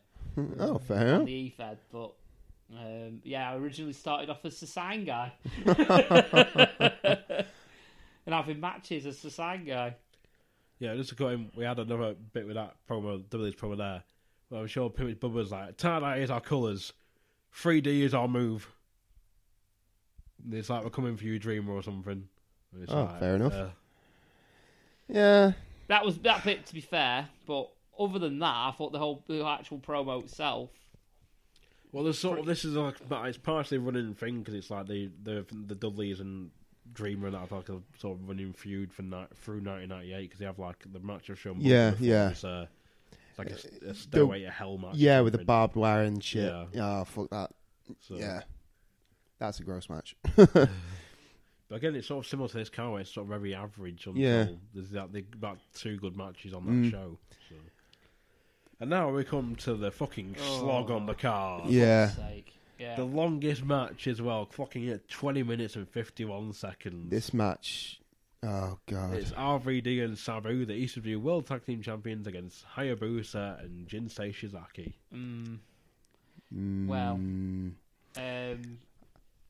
Well, I did notice. I don't know if it's the same on the DVD, but on the network, they have like the very stereotypical, borderline racist.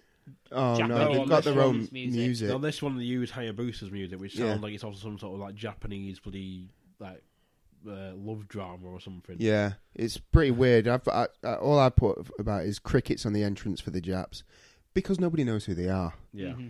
Because all them people in that arena don't know who they are. So, kind of unfortunate, really, because they are supposed to be really good. It's the equivalent over here in PCW of Flood bringing them somebody from Juggalo Championship Wrestling, basically. Yeah. We don't know who the fuck they are. It's when he brought in, though. Who did he bring in? He brought in that guy. It was a cruiserweight 6-man one time. It was when Dave Rain had to weigh in and he was too heavy. They bring out some guy looking roided like Candido. And apparently he weighed in as a cruiserweight. I remember that. And no one knew who he was until afterward when someone was like, oh, he works for Mega Slam.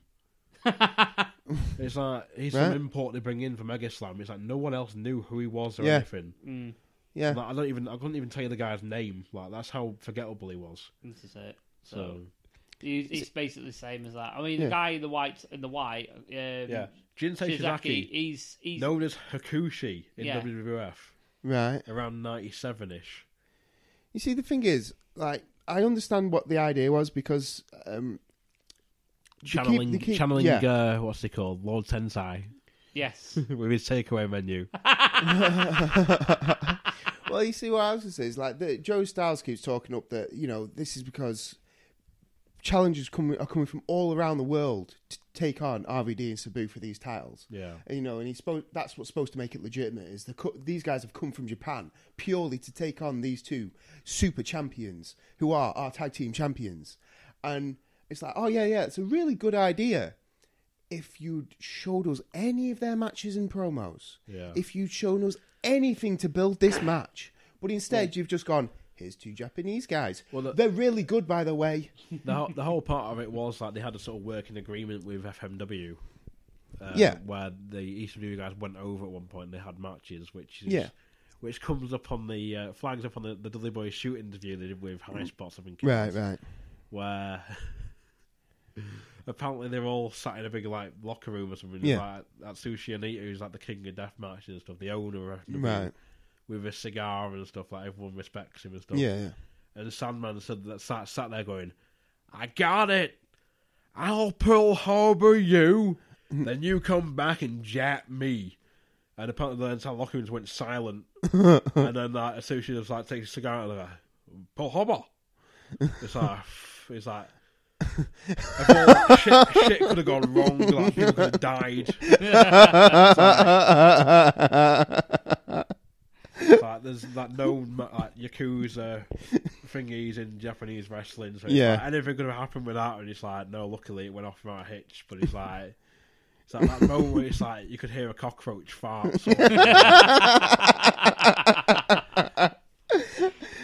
Like I told him before, he's like bum all puckered. Yeah. Clenched. Yeah. It's like you could hear it. You could hear and feel it sucking in air. Yeah. It's like Clenched that much of one whole sheet. It's sort of like get on a plane now and just leave. So just some quickly notes I covered. Hayabusa, a known deathmatch artist in Japan. Yeah. As you can see from the scar, similar to Masato Tanaka. Paralysed after a lion assault went wrong. Whoa. Yeah. In, I think, 2000 or 2004.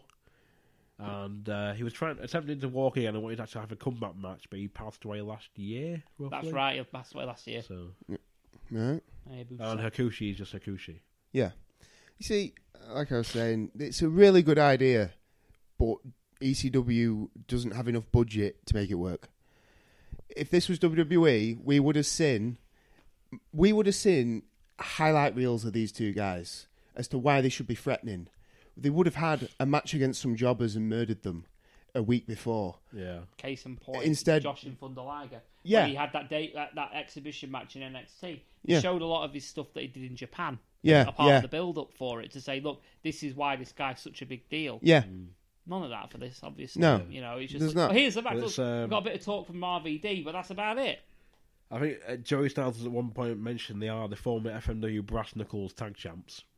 Yeah, but What does that mean? yeah. Because without any previous knowledge of what the FM, whatever that company is, Yeah. FMW, you know, whatever that is, if you're like me, that doesn't mean shit. That could be Yeah. made up. Yeah. So you need some sort of maybe a promo package, just a minute long. Say these are these two. This is what they've done, and this is why they're a threat. That's it. Just in the middle of their intro. I mean, look how much time they fannied about with at the beginning of this match. You could shave a minute off all the shit that they did. It wouldn't hurt the match. No. Yeah, it wouldn't. So I think it'd hinder you more if you're there live. If you're watching it at home like we are or whatever, Yeah. we've done, it's like you sort of pick up on it because like nowadays you've got Wikipedia and stuff so you can look into this shit more. yeah, But then just to jump back into it, there's a clear sign in the front row that says Mortal Kombat. yeah, I've seen that. Yeah. There it is. Mortal Kombat. So yeah, I've written Shane Douglas talking again. He's keeping kayfabe talking about RVD as a threat to his title and how he's going to scout him tonight. Simple, makes it seem legitimate. This is it again. He's there to watch RVD. Yeah. You know, see what RVD does. Like I say, legitimacy again, all the same. Shane Douglas also at one point says that these two, Hayabusa and Shizaki, are essentially a mirror team of RVD and Sabu. Right. I can see where he's coming from because fucking Hayabusa just looks like Sabu with a mask on. Yeah, he does. So Well, I think it's the way they sort of look at the same similar styles. Fucking Alfonso. I think Shizaki's a bit more polished than RVD is. Just a little. So, I followed that up with fuck Alfonso and his whistle. Yep, Yes. I put that. It's one of the first things I wrote. Well, I thought Joey Styles when this match gets started, he goes, Joey Styles read my mind 19 years ago. I wish Alfonso would swallow that whistle. Yeah. So yeah, absolutely. I say I put Sabu does not fit this tag team. And then I've just put Douglas talking about jet lag. And Joey Styles says, hardcore fans will be looking forward to this one. But there's no hardcore, well, not much hardcore in this match at all, No. apart from the finish. He essentially just means tape traders. Yeah, Yeah. because they'll know who these two guys are. Yeah. Basically.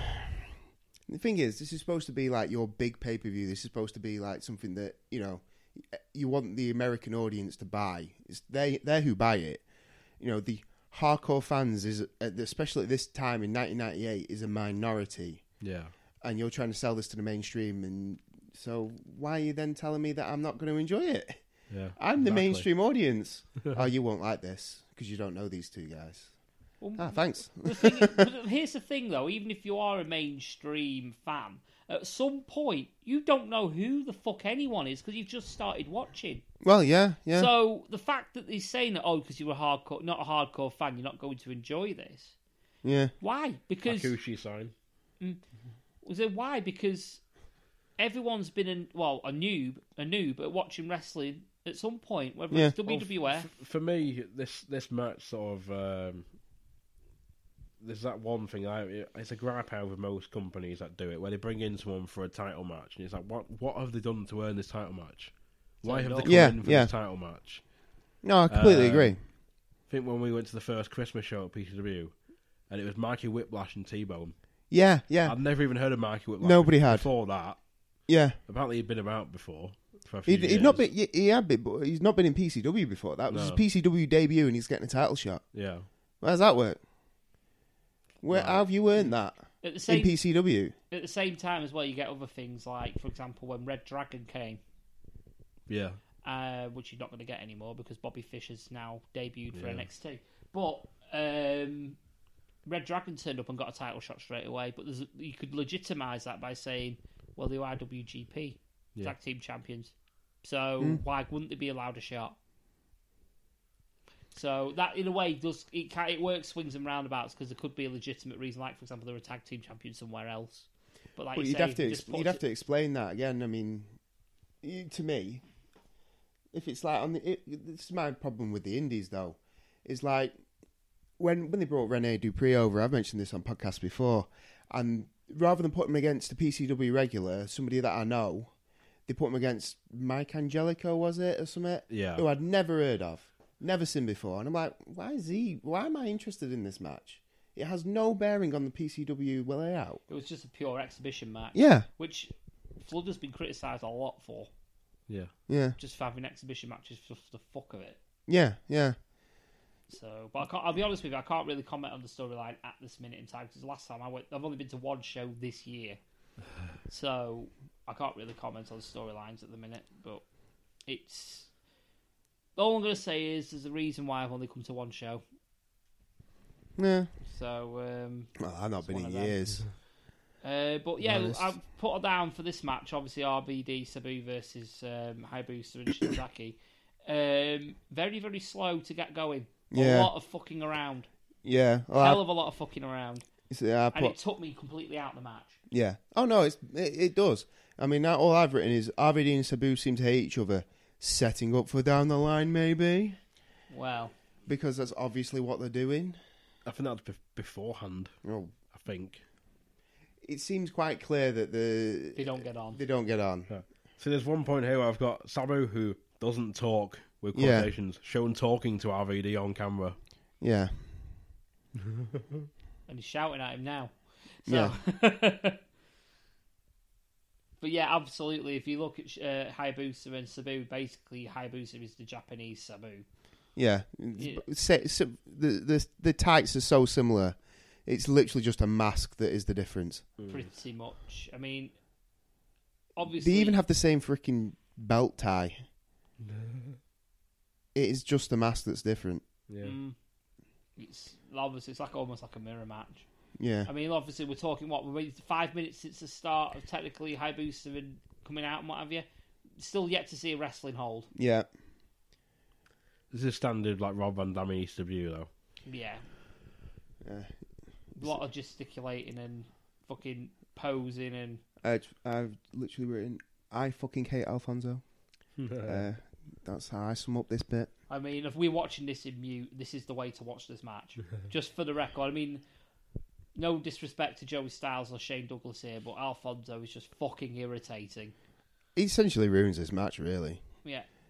you know. Finally, we've got some wrestling holds. I mean, Hayabusa gets on top to begin with, and then... See, I thought this was quite sloppy, like a sloppy opening, really.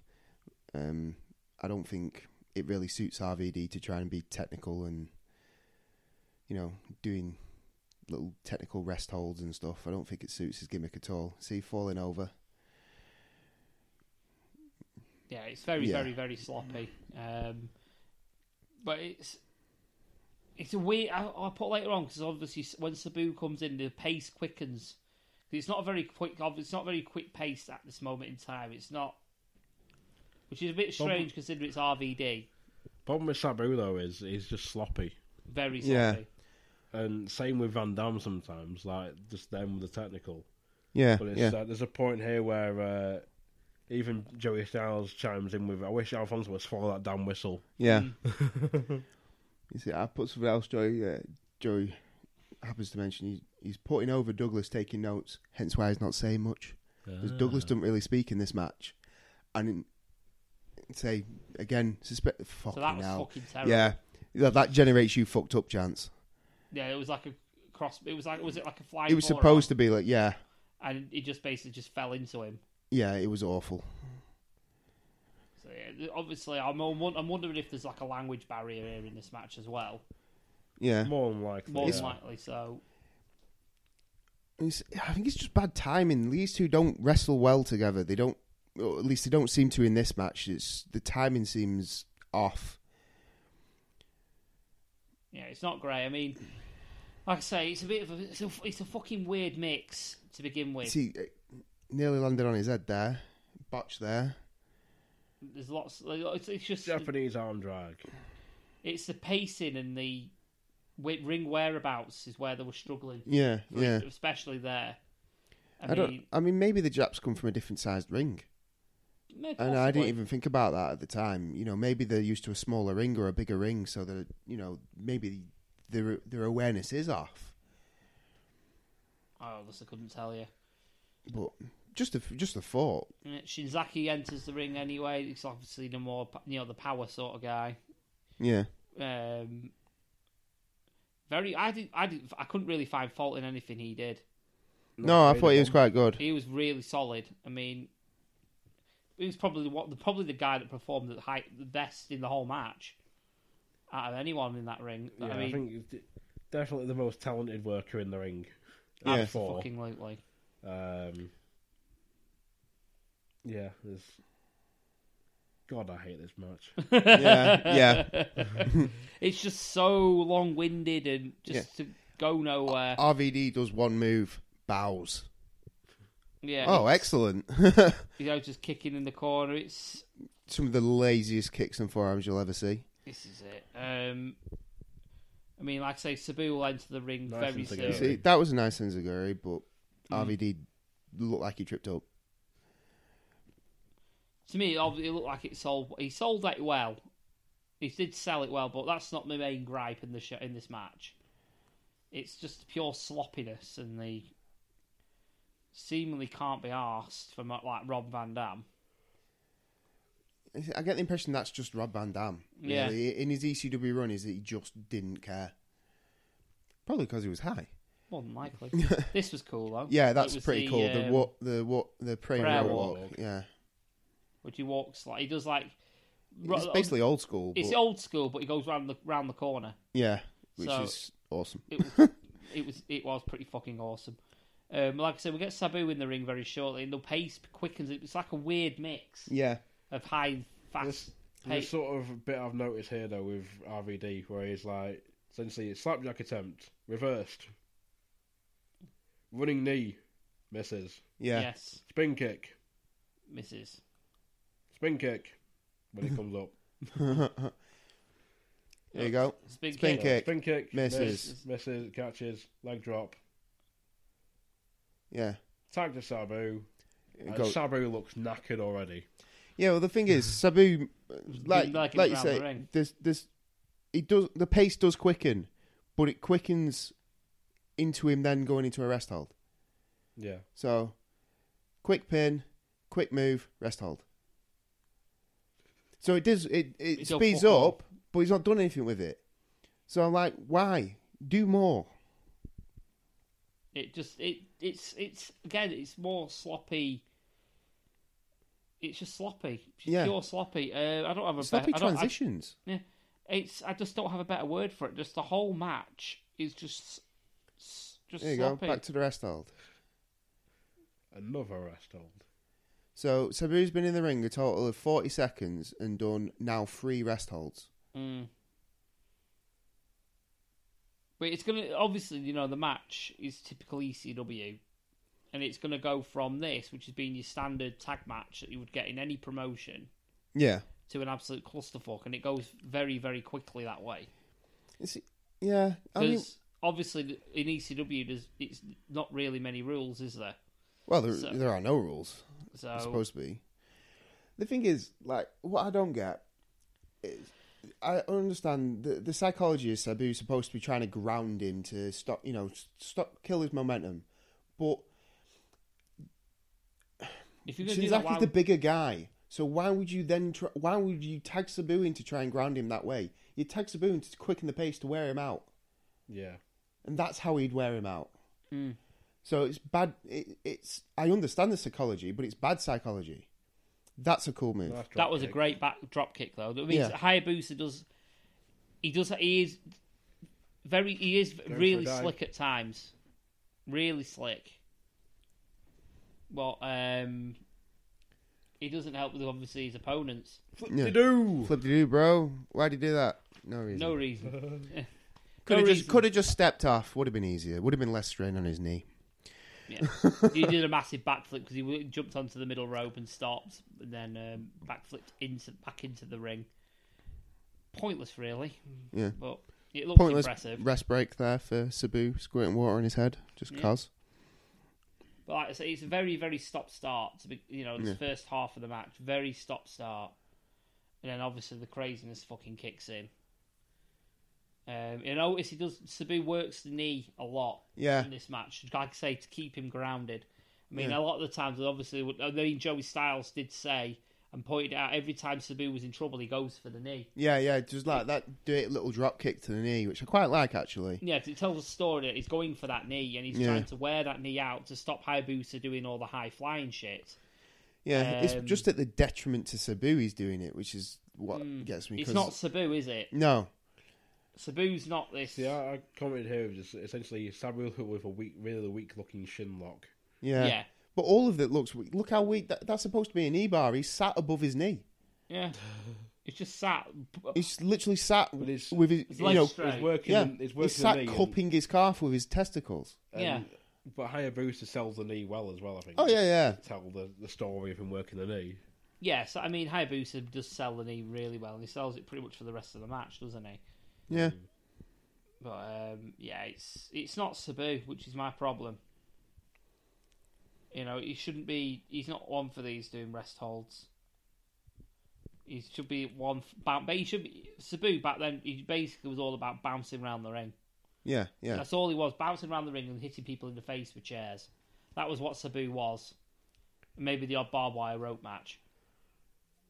This isn't Sabu for me. When I picture Sabu... There we go. Camel clutch, flip-de-doo. No reason, Pointless. drop kick. Yeah. Pointless flip. To be honest, if he was going to do that right, why doesn't he run to the other ropes and jump and spring off them? See, that springboard wasn't Shinzaki pointless. returns the favour, and essentially RVD's face meets middle rope. Yeah. See, now this is where it turns into an absolute clusterfuck. Yeah, because Hayabusa, who was supposed to be selling that knee, is doing spin kicks. He is now. Yeah. But then he'll go back to selling it again later.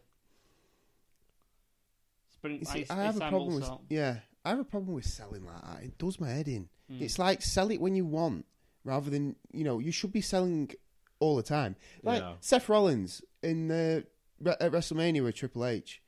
This fucking selling in that match is shocking. It's absolutely atrocious. Because it's like, oh, look, I'm hurt. Oh, wait, I can do a Phoenix Splash, though. Oh, now I'm hurt. After I've gone for the pin and I was fine.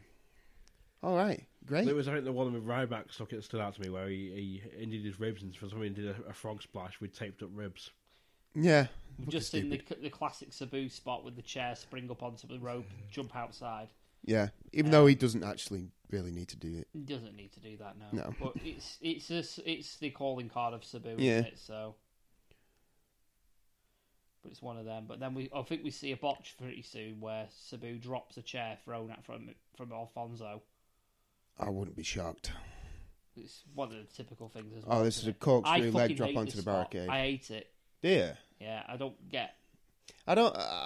It looks, to be honest, it looks better in WWE when they're actually sat on that solid structural wall rather than like a barricade where they should just slip down. Oh look, you've made me fall forward. Yeah. Rather than I've actually come face first into the floor. It didn't actually. You've pushed me to basically face the guardrail. Yeah. But hey ho. See, on the DVD version, they couldn't even tell it was taking too long, so they cut a chunk out. Yeah. I've actually written that in there. See, I don't know if they did that on the network. I don't think they did. They just cut a massive portion from when it just had Shinzaki and Sabu in the ring, and now all four of them in the ring. I have no idea what the hell happened. But we're not missing much anyway. But yeah, we went from having the ECW guys in control to having the Japs in control in a matter of seconds. See, you've actually when they cut off, that was the bit where they actually did the botch, right? Where he dropped the chair. So that is on the network where Alfonso throws in the chair and he drops it. Yeah. So that's been cut off the DVD. Right. So a little interesting bit of a side note there. That's really weird.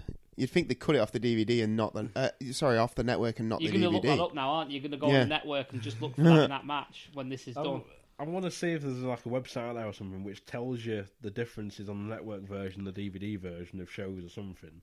Yeah. Like, there must be something somewhere where someone's gone through and checked. Oh, this is where everybody starts just like doing random moves and no selling stuff. I just put this is now the clusterfuck part. It is, yeah.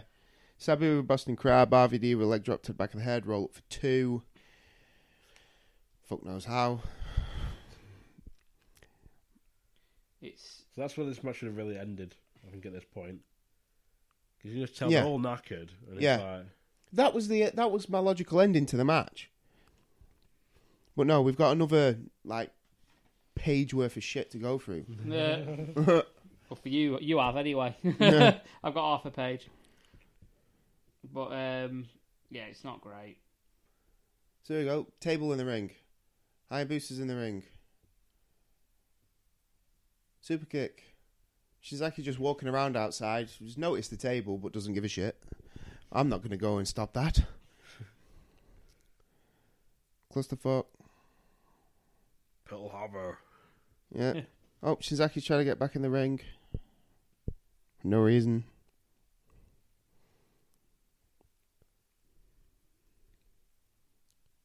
Seriously, what the fuck? What is happening? Nobody knows. Shinzaki's perched on the top rope. On the top rope.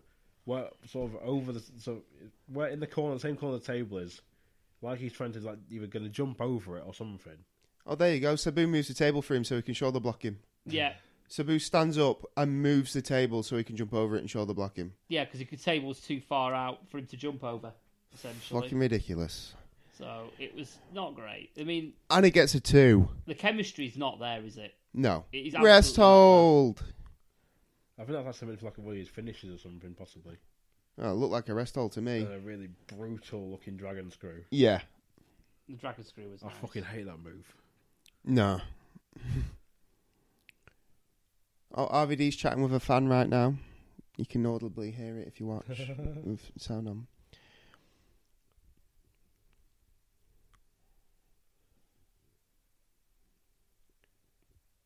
I don't even know what's going on. Hayabusa tried to climb to the top, somehow fell off.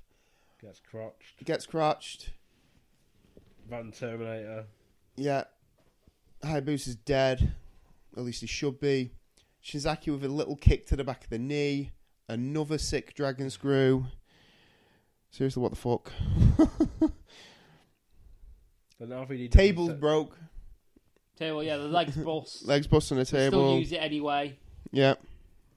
But RVD doesn't sell the knee at any point after that. No, this match is just a schmoz. It's literally like, we can't be arse tagging in and out anymore. Let's just fuck it. Let's just schmoz it. Yeah, they just half-arsed it. Yeah. Sabu's still trying to mess with a broken table. Looks like he's busted his finger. What the fuck? It's not great. Not great. Oh, here we go. Tries to lay him on the broken table, which collapses. Frog splash onto the table that's fucking flat. Worst frog splash you'll ever see in your life, by the way. And RVD still kicks out. This is when the crowd was booing because the table broke as well. It was obviously it's fucked. And the new table comes in, it actually gets cheered. Yeah. I think there's an Arabian Skull Crusher coming. Well, there's two tables been put in. Falcon Arrow from Hayabusa. Randomly. Arabian Facebuster. That's it. Just a fucking schmaz. Van Terminator, whoever it is. Van Dominator, that one. I didn't watch enough ECW to care. All I know is he wasn't allowed to do half of them when he came to WWE. Alfonso trying to steady the table because it's fucked. That's the old table. They brought a new one in. Yeah, this is where the finish of the match is coming now. Where they do. Thank God. It's just shit booking. Is it? I'm actually looking for obviously the botch so I can show the lads here on the network on my phone. Here we go. End of the match. That's it. It'll be a pinfall Double now. Double leg drop. Didn't even look. I wouldn't mind if it had looked really cool, but it wasn't. And I know the crowd's going mental for it, but I'm sorry, that match was just RVD appalling. goes to the pin and then Sabu shoves him off and goes for it himself. Yeah.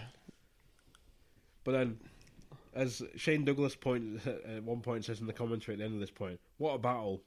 To which I replied, no, what a slog. Absolutely. I've written, this was too long and disjointed to enjoy. Really did not like this match. Hard to follow and booked to holy hell. Well, the thing is, this match was 20:51. Yeah. The next match is 13:21. Wow. Yeah. In fact, the next match that actually has a video package to build it up. Fucking. It just was not necessary. We had a video package before for like Candido Storm. Yeah, but this I mean, this match is supposed to be one of your main event matches with two guys in we don't know that you didn't show off to us, and then you drag it out to one of the worst endings because it was 10 minutes too long. This match should have been 10 minutes tops. Oh, yeah. With a 3-minute video package before it. Yeah. Not a 20-minute match. Well, I think if you did it nowadays, though, you'd have this whole thing of like, oh, they've been put a challenge out. There'd be a YouTube video.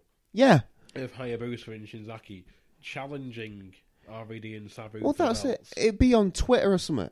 Yeah. There was even that for Red Dragon. When, like I say, when Red Dragon came over, they actually had a video package and showed it in Evoke. Yeah. In the nightclub they're at, and on YouTube. Yeah. Yeah. Oh, there you go. So that helped, but obviously it was the only reason because they were ROH Tag Team Champions and IWGP Tag Team Champions at the same junior time. tag or something. Right. So. Yeah, but you see again, if you mention ROH to me, I'll be like, oh yeah, they must be all right then, because I know ROH is a place for decent indie wrestling. Yeah. Good to watch and whatnot. You've not told me anything about these guys. You've not told me where they're from. You told me they've come from Japan. Okay. So's the guy who works down the street. Yeah. He wouldn't be any good in a wrestling ring. This is it. Give me something. Yeah, it weren't great. No. I'd say 2 out of 5 for this. You are generous. 2 out of 5. Just you are there was a few generous. decent spots in it. Other than that, there was nothing. -$5. Now we get the Taz and Bigelow build-up, showing Bigelow put Taz through the ring, which is one of the main points of this match. Well, it's the whole reason for the match. Yeah. Well, no, it's sort of that whole thing of like building up, isn't it? Like Taz wants Douglas, but like Douglas is like, well, you got to go for Bigelow first. Yeah. Before this match starts, I'm going to make tinkles, if that's okay. Yeah. Go for it. Right. Crack on, lads. Watch me wire. It's alright, I'll sell it better than Sabu. To be fair, this promo package doesn't really show you much either.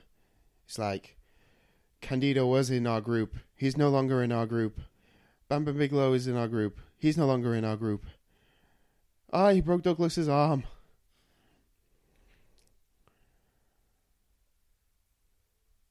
If Bam Bam Bigelow doesn't take out Taz, he's out of the group too. Yeah, just Taz beats up Shane Douglas a lot. Creates his own belt because, you know, he does.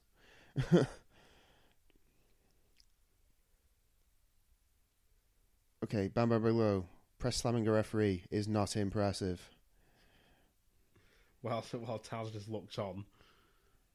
Huh? Then apparently joins the triple threat. Yeah. Because they kick Candido. No, Candido's there.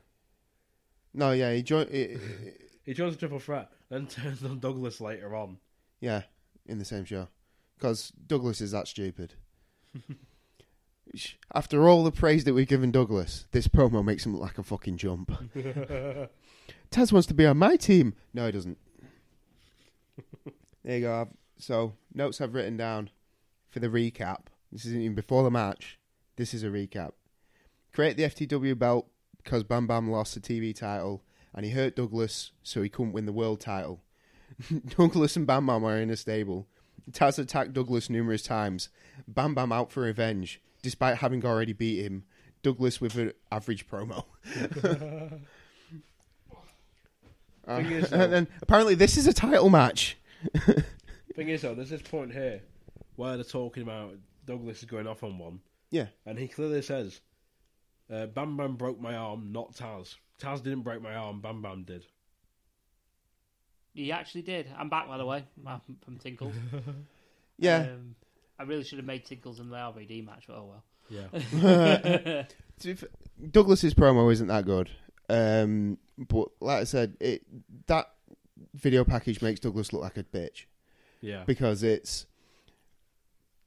And it makes Taz look like a fucking moron as well, because Taz loses a TV title to Bam Bam Bigelow, and therefore wants to win it back, but Bigelow loses it, so then he decides, fuck Bam Bam Bigelow, I'm going to go after Douglas. And then Douglas is like... Bigelow lost it to RVD, because it was meant to be RVD.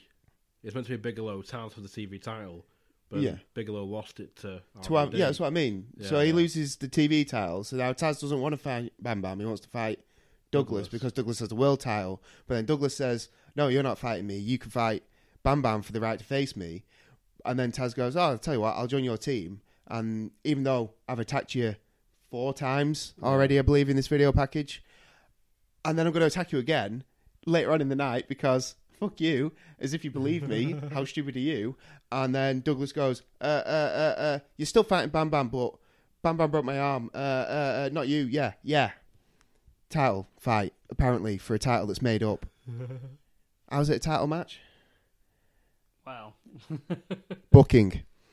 Bit of a That's mess. how. Booking. Bit of a mess. Yeah. So, yeah. But no. I've also made a note that both are over, and Taz is massively over. Absolutely massively over.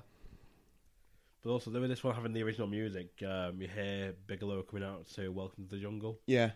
And Taz comes out to his own, like, ECW theme. Whatever. Yeah. It's like a blatant rip-off of Kiss War Machine. Right. Well,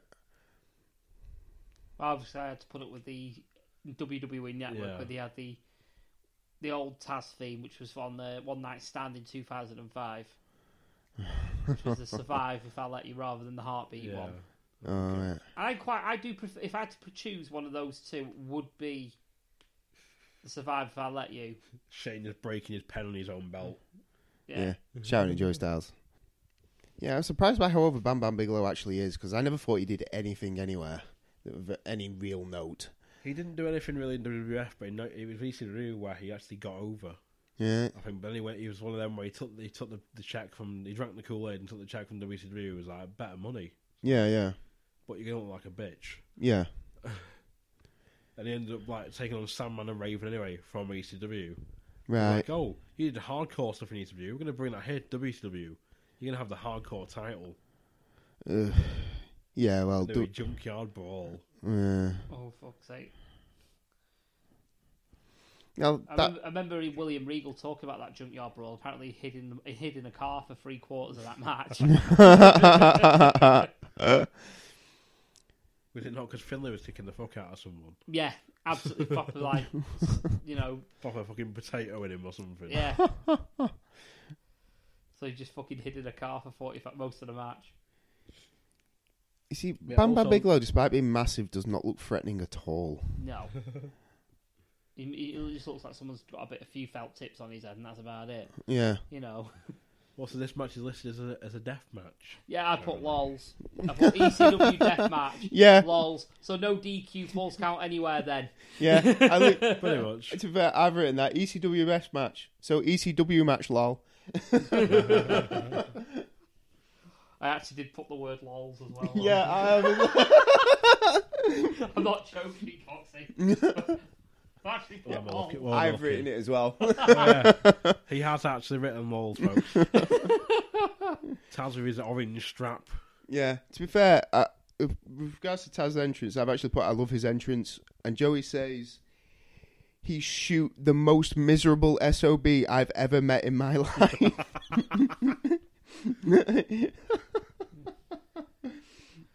He's living his dream of main eventing pay-per-views with his own title, and he is still the most miserable SOB you will ever meet. He just does come across as a miserable fucker, though, doesn't he? Oh, yeah, absolutely he does. Absolutely he does. Fear's Goldberg sign. I am surprised that guy got out alive. Yeah. I really am. Yeah, how he lived, I do not know.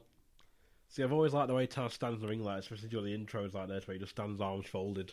Yeah. Because, like, I think when they were leading up to him and Sabu at Bare Legal, and the lights went on, Sabu came on, and he was literally, I think he threw something at the ring just and the lights went off, and he just stood there in the corner, like, not giving a fuck. I've got a quote from Douglas here. Douglas says he's a franchise, so he's going to call it down the middle. Which I like. What? Well, he's the franchise, isn't he? The ECW franchise. Yeah. He's a franchise, but his teammate is... just to follow on, Joey Styles quips, a colour commentator that's going to call it down the middle, that's a refreshing change for the wrestling business. Gee, that's not a kick in the bollocks to Jerry Lawler, is it? It's a straight up shot at Jerry Lawler. Absolutely brilliant. Oh dear. Yeah, I thought to begin with, this match had a really, really nice, quick pace to begin with. Yeah. Considering who's in the ring. Obviously, Taz, we all know, could work fairly decent pace. But it's not something I'd associate Bam Bam with. Well, again, it's like massive weight difference. Like, I mean, Taz is what, 240, 230? Yeah, something like that. And Bigelow is nearly 400. Yeah. Well, they say he is. He doesn't look it, He though. doesn't look 400 This is the thing with Bam Bam Bigelow that I don't get. He doesn't look as big as they say he is. Yeah. Like, you look at Mike Awesome and you think, fucking hell, that guy is massive. You look at Bam Bam Bigelow and I don't think he looks that big. Even though he's obviously much heavier. Mm. Yeah, I don't think he's as heavy as what he's billed. I made note here. Oh, yeah. Brutal Straight power away. bomb, no cell. Yeah. If No Pontiac cell flips him off. Yeah. And then a half shoulder. But that was his character, though, wasn't it? Yeah. Joey Styles Taz with the Ippon Seoinage. Taz is a second dan in judo. Yeah. So that means shit to me. But it would annoy you too, I'd imagine. Yeah. You see, I thought that was quite impressive. Taz picking him up for a Samoan drop. Yeah, then stalling it as well. Yeah, I really did not expect that. Because I know Taz is a strong dude, but I just thought, he ain't going to pick up no Bam Bam Bigelow. You know, he doesn't look like he lifts like John Cena lifts, you know what I mean? So just, like I say, I've always been a fan of Taz's punches as well. We have now the crowd spot here off the ramp. Yes, the Brooklyn boot. The Brooklyn boot, yeah, which is a Yakuza kick. Or a Mafia kick, depending where you come from. He calls it his Brooklyn boot. Obviously, he leaps at him and then gets caught, and then it starts doing like they're going around the arena, which I call the Benny Hill spot. You see, I actually like that he gets caught because it seems like that's what would legitimately happen. Yeah, the much bigger guy would catch you and smash you into the barricade. Guardrail, yeah. But like I say, here after that point, they start the Benny Hill spot. Yeah, where they're basically just following each other. I don't get that in wrestling. Why do they walk around? Yeah, why do they follow each other? Yeah, why do they follow each other? Why don't you just knock fuck out of somebody in one spot? If you've got a decent spot and you're hitting someone, why won't you stay there? Just beat the shit out of them. Well, that's it. Like, he picks up this chair here, whacks him with a chair, then puts the chair down. I'm sorry, would you not continue to hit him with the chair? Yeah. I've put down the chair to headbutt him. My head is harder than steel. Yeah. Just so you know. And now, obviously, they're following each other through the crowd. Which is always a fucking nightmare to do anyway. Sometimes it's that thing, though, it should be done where it's like you're trying to get away from the guy. Yeah. So you go I wouldn't mind that, but they're not. Then where it's done nowadays is like, I'm just going to walk over here. So we have this spot set up. Yeah. That we're going to do. Yeah. This is it. I've never...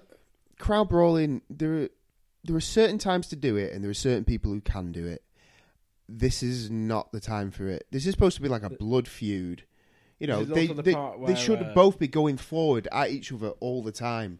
There's no walking around to somewhere else. It's you go for each other. Well, this is also the part where Joey Styles chimes in with it. This arena is also used as a hockey arena. Yeah. All right. What was that relevant for? Yeah. No reason.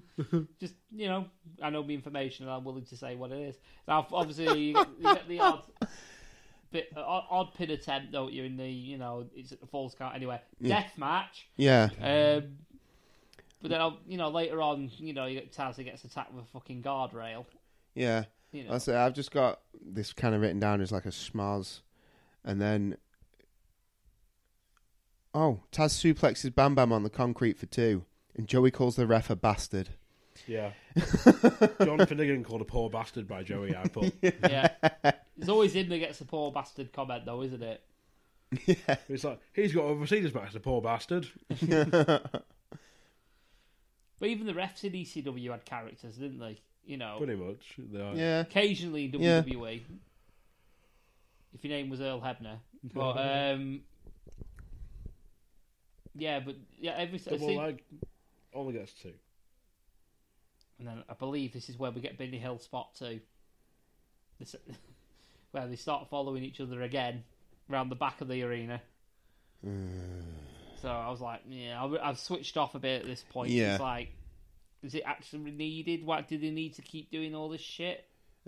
This is that's the suplex to Bam Bam, which I suppose it does look quite cool because it's a bit like an exploder suplex, but it's called concrete though as well. Yeah, that's the thing as well. So, and that could have felt nice. Let's put it that way. Yeah.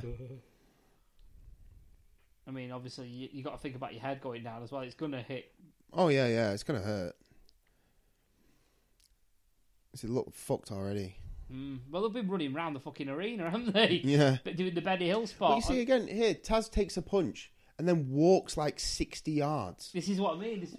This is a blood feud. You go right back at him. The whole point of Taz's character is that you go back at him.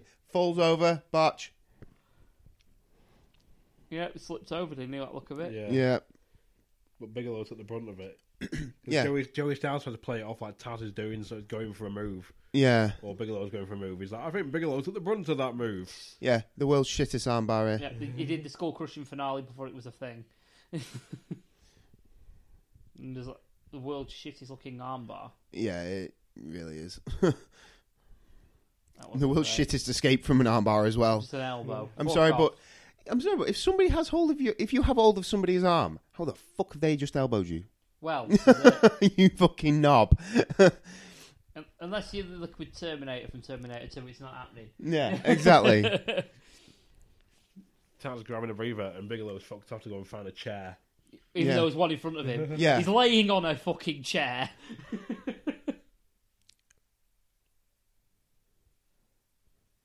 It's slow and not a lot's going on. See, at this point, gets a chair to the back, Bigelow covers and gets 2. To which a fan then shouts out, "You fucking piece of shit." yeah.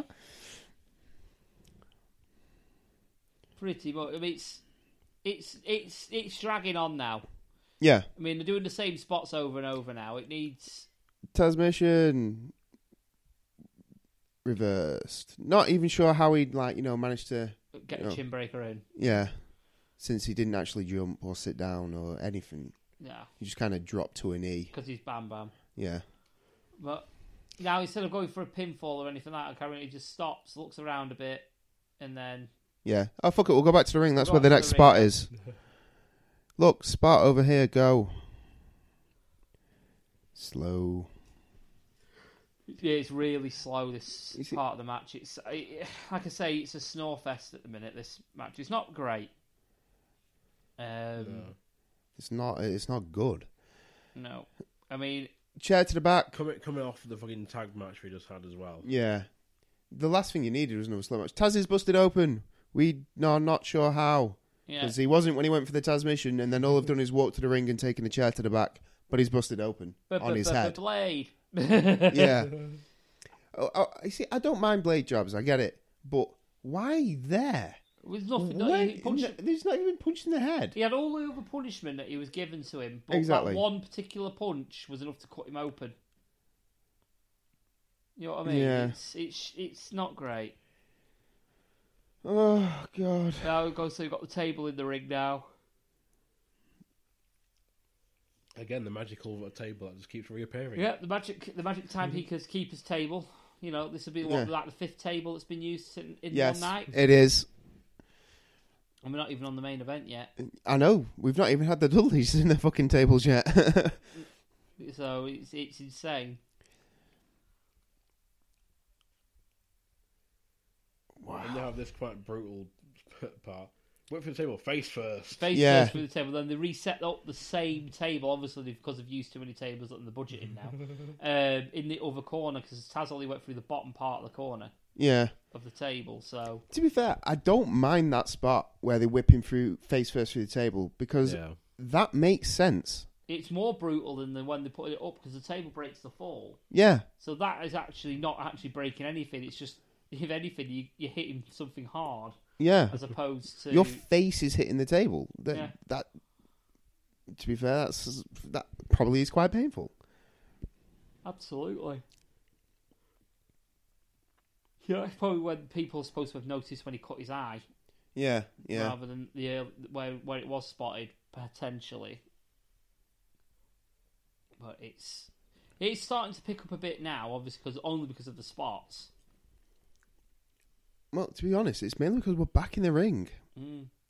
You can actually do stuff in the ring. This is it. This suplex is good. It's a cracking suplex through the what's left of the table. Which only breaks a little bit of it, but it was still cool. Yeah, it's just the fact that he did the move on the guy. Yeah. You know, it's in itself, because obviously because of the weight he was billed at, it seems like a bigger thing. Yeah. And obviously the impact of the table and the crunch of the table makes it sound more painful. Yeah. So, yeah, well, it's... do you know what? I'm struggling to recall this. Apart from... Because obviously the thing that sticks out in this match is what happens at the end. Yeah. I just kind of got, Taz kind of struggles to capitalise on that situation, and then Bam Bang Bigelow just takes over again. I think we're moving up to that spot now. We are, yeah. Because they are starting to move towards the apron for no apparent reason. Because Taz is moving there.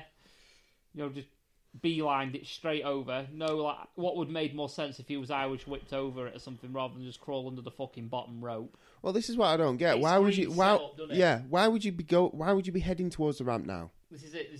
This screams settle. Well, it's I think in the commentary, I think it's Joey or Shane's like, he's a coward. He's going back to the locker room. Yeah, he's trying to crawl away. Which it looks like he is trying to crawl away, which makes the Taz character look a bitch, which I don't like.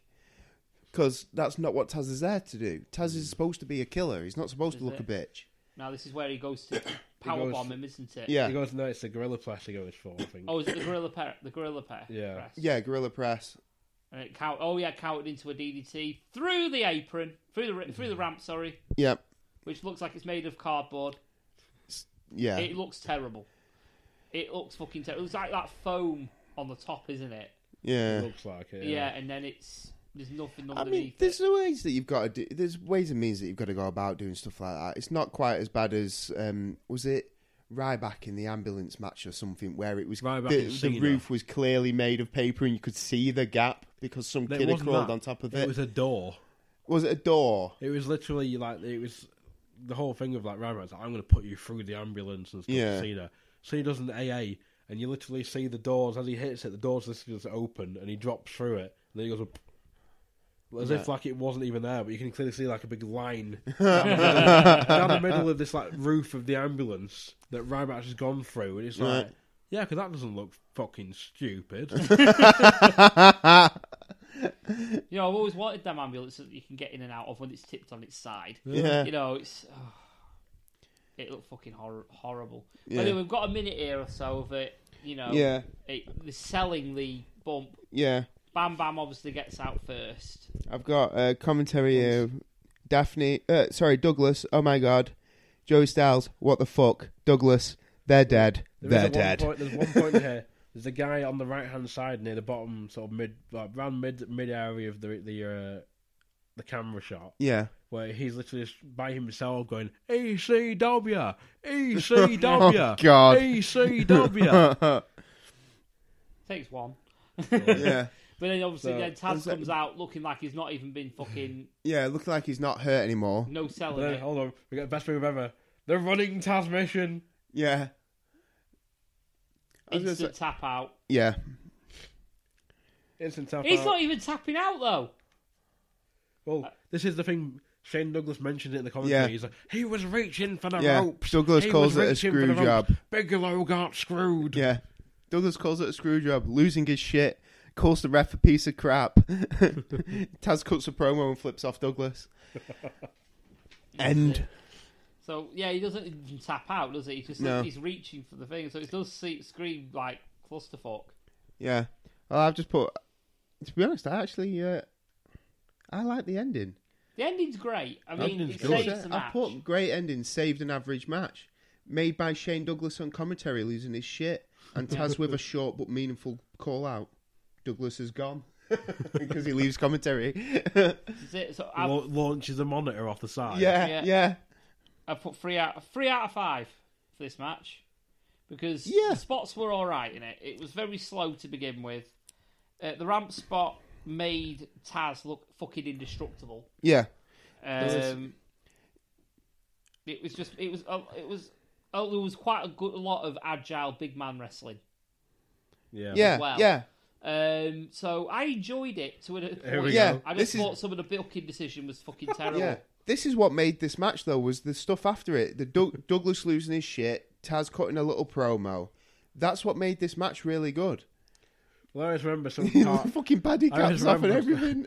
I remember part of the thing, though. I always remember, like, when Bigelow loses, I always remember watching it back, and it's like, it must be like a Mandela effect for me or something. Right. There's always a bit where I always remember Shane Douglas going, no! And it's like, I watched it back recently, it's like, he doesn't even do no. It must be like, he doesn't. It's like the whole, like, Vader bit that they put in the Blu-ray. So they've done it on DVD, but they're taking it off. Yeah. But yeah, it was okay. It was an alright. So yeah, Taz gets the win in 13-21. It was again. You could have cut 3 minutes of that crowd brawl off that, and that match would have been like a 4-star match. Yeah, absolutely. They didn't need to do the second Benny Hill spot. No, they didn't. They climbed up onto the apron and walked straight down the apron. Attacking each other. But instead, they had to go back the way they came. No, not for me. I mean, they could have done a couple of stage spots even. It would have been better.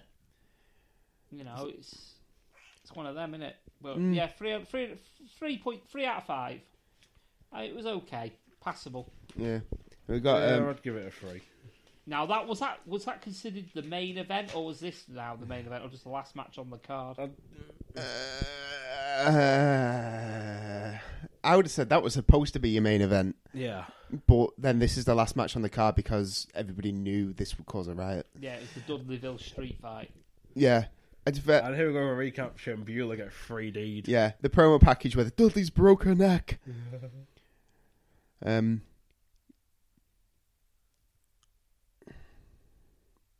we're getting obviously the promo package, like you say.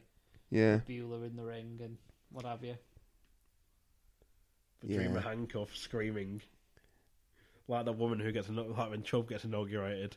No! Styles looking all serious. Yeah. They made me sick. I'm disgusted. He's really good at building this match up, though.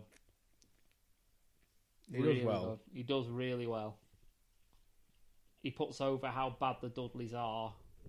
Yeah. You know, how much he wants the Dream and what have you to it. Now, I don't know if it's on the DVD, but the Dudleys come out to no music. Yeah, same on this. Yeah. Yeah. Joey calls them scumbags. Absolutely. Was that in normal ECW, like the regular ECW, they came out to no music? I think they had a theme, possibly. I just don't think they ever really used it. I need to look into that. But it's because most of the DVDs I've got, they have like dubbed over fucking shitty dance music. Right. So, a bit like the network. There's very few you could get in the UK, where like this one where it's you have the proper themes on it. Because like on this one, Sandman, Spike, and Tommy Dreamer come out to enter Sandman. Oh yeah. But at the beginning they do for their entrance, but in their exit they try and dub it over, but you can still clearly hear Enter Sandman in the background. Yeah, the god that is Joel Gartner's just come into the ring. You got Sign Guy. Yeah. Coming to the ring. Now you said you had something to say about Sign Guy. There's only one bit. It's one of the signs he has later on where it says "Marks for your Bubba." So I've just got Sign Guy sign says big pay-per-view stars, and Bubba shouts, "I hate each and every one of you in here," which I thought was great. Yeah, I literally cut that off with "Bubba hates everyone." Yeah. But Because you've got the ref with Beulah McGillis Slutty. There's another sign. I think there's another sign like he said. Sign Guy had it. It said something like "Real Sunday Night Heat" or something. Yes. Yeah. Yes. I love the sign as well. Partway through the match that he has, it's was it "Donate for Beulah" or something like that. This is 1-800 broken neck. Yeah. It's fucking brilliant. It's so simple though, but it's brilliant. Absolutely brilliant.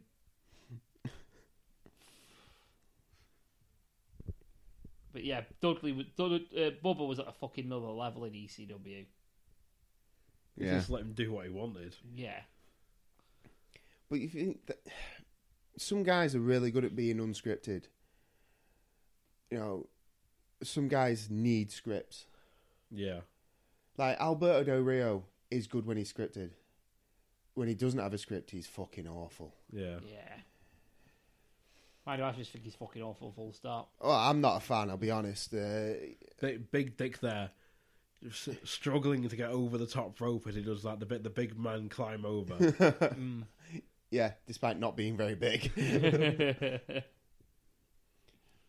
Well, he's not really. He ain't exactly tall, is he? Look at his hips compared to the top rope. I think he's meant to climb over that. Yeah. Not happening. I mean, I'm not being funny. Each and every one of you fans in this building right now. Yeah, that is what he says. Do you know what? Speaking of people getting in the ring, if I ever go to PCW, I get the piss taken out of me if I go to because you go under the middle rope. I have to go under the middle rope. No, you don't. I do. You pussy. Because my legs are too short. That's what girls do. Yeah, my legs are, because I'm a short ass. I've got really short legs. I get crotched on the middle rope. Right, okay. Fair enough. I get crotched on the middle rope, so I have to go underneath. Now, I could do the agile thing and slide onto the bottom and roll into it, but I'm not that agile. So I have to do the diva entrance. I'm like, no, I feel awful because it's in front of like 900 people, and I'm fucking squatting down like a diva. And I'm like, great. That'll be your new name for Last Night Wrestling. You'll be like Paul the Diva. Paul the Diva hat guy. Yeah. The hat girl. But I just love how Sign Guy in the corner there has just got a whole fucking selection of signs. He's just rooting through for the right one. There we go, Mark's for you, Bubba. I think this whole entrance is longer than the bloody match. Yeah, it is. But Joel Gertner is amazing. Joel Gertner is fucking amazing. Now, I know you've got the whole thing word written, for word. so I'm going to let you rattle that off soon. But I've got one particular quote written down that I enjoyed. When he's introducing himself. Yeah. That is fucking amazing. But yeah, it was an amazing. I thought this was an amazing heel promo. Yeah, it is. It Absolutely is an amazing heel promo. Yeah. I mean, talk about riling up the crowd. Absolutely. As well. This is what I mean. You had to put this on last because the crowd would be so incensed. But it's not even the fact that he's attacking the crowd verbally. It's the fact that obviously Tommy Dreamer and Beulah were beloved by the ECW crowd at that time, and the fact that they've obviously got there, like I said, a blow up sex doll as Beulah McGillis slutty to wind up the crowd like that. You know, it's a two-pronged attack, isn't it? Yeah. It's absolutely brilliant. Obviously, if one thing wasn't going to work, the other will. But thankfully, fucking both worked. Yeah, it was absolute genius. It's really well done. Yeah. This whole fucking segment is absolutely brilliant. I mean, obviously you got this, and it's half of it's unscripted. You can tell it's unscripted. Oh yeah, of course it is. The shit Joel Gertner comes out with. Oh, it's amazing. It's amazing, and it's probably off the cuff. Yeah. And I hope it is. Yeah. And then you've got this shit here in WWE at this moment in time, which is fucking horrific. Oh yeah, I know. They're just spouting shit, and it's entertaining. Yeah. Here we go, Joel Gertner. Here comes the god that is Joel Gertner on mic. And I was gutted at missing his bingo wings. Yeah. And you're gonna say it now. Do you want to say? Funker's gonna read it word for word. Here we go. Is it hot in here, or is it just me? Best way to introduce yourself ever. There he goes on to go. Day in Ohio, amazing where people live these days. It is I, the man your mother warned you about, the man that makes your panties moist, and the only man that matters, better than a heat wave and harder than a Chinese algebra. The quintessential stud muffin myself. Joel, I always like to leave them sore, and they keep coming back for more. Gertner. For laughing, it's fantastic. Is it hot in here, or is it just me? Well. Dayton, Ohio. Amazing where people can live these days. It is I, the man your mother warned you about, the man that makes your panties moist, and the only man that matters, hotter than a heat wave and harder than Chinese algebra, the quintessential stud muffin, myself, Joel. I always leave them sore, yet they keep coming back for more. Gertner. I think it's later on when he's doing the introductions for like, all the guys here. And Wait. You mean he introduces the ref and the blow-up doll? Yeah. The trashiest prostitute to enter professional wrestling, our valet and love slave, Beulah McGillis Lottie. You got a bit about the 3D though. Oh, there we go. He says Sangai Dudley has a ruptured rectum. Yeah. And Joey shouts, I bet Joel caused that injury himself. But wasn't it about something about Beulah McGillis? He 3D'd her that hard she didn't know whether to urinate. I've got it coming out. Go on. He goes on to say, call Sangai the innovator of silence. Yeah, that's right. Oh. But do you remember though on One Night Stand 2006, Lita tried to make that joke about Tommy Dreamer and it just went dead. Yes. The innovator of silence. Yeah. She tried to say it, in the hardcore match. And it went down like a fucking it was that lead time balloon. though when I think it was the Jerry the King and Michael Coldfield, and it's like, what was it? Man Cole really seriously is like he's suffered this. He's like got a ruptured artery or whatever. And there's like a like bone fragments in his tibia, and he goes and anal bleeding. Yeah. But it's the serious face he makes because he's had a shave as well recently. He looks really weird. It's like anal bleeding. Yeah. And even the JBL's like, what? He's like, anal bleeding. Core face. Yeah. There we go. Is introducing the Dudley Boys separately. In his intro above her, he helped drive Beulah's head into the canvas so hard she didn't know whether to urinate, defecate, or ejaculate.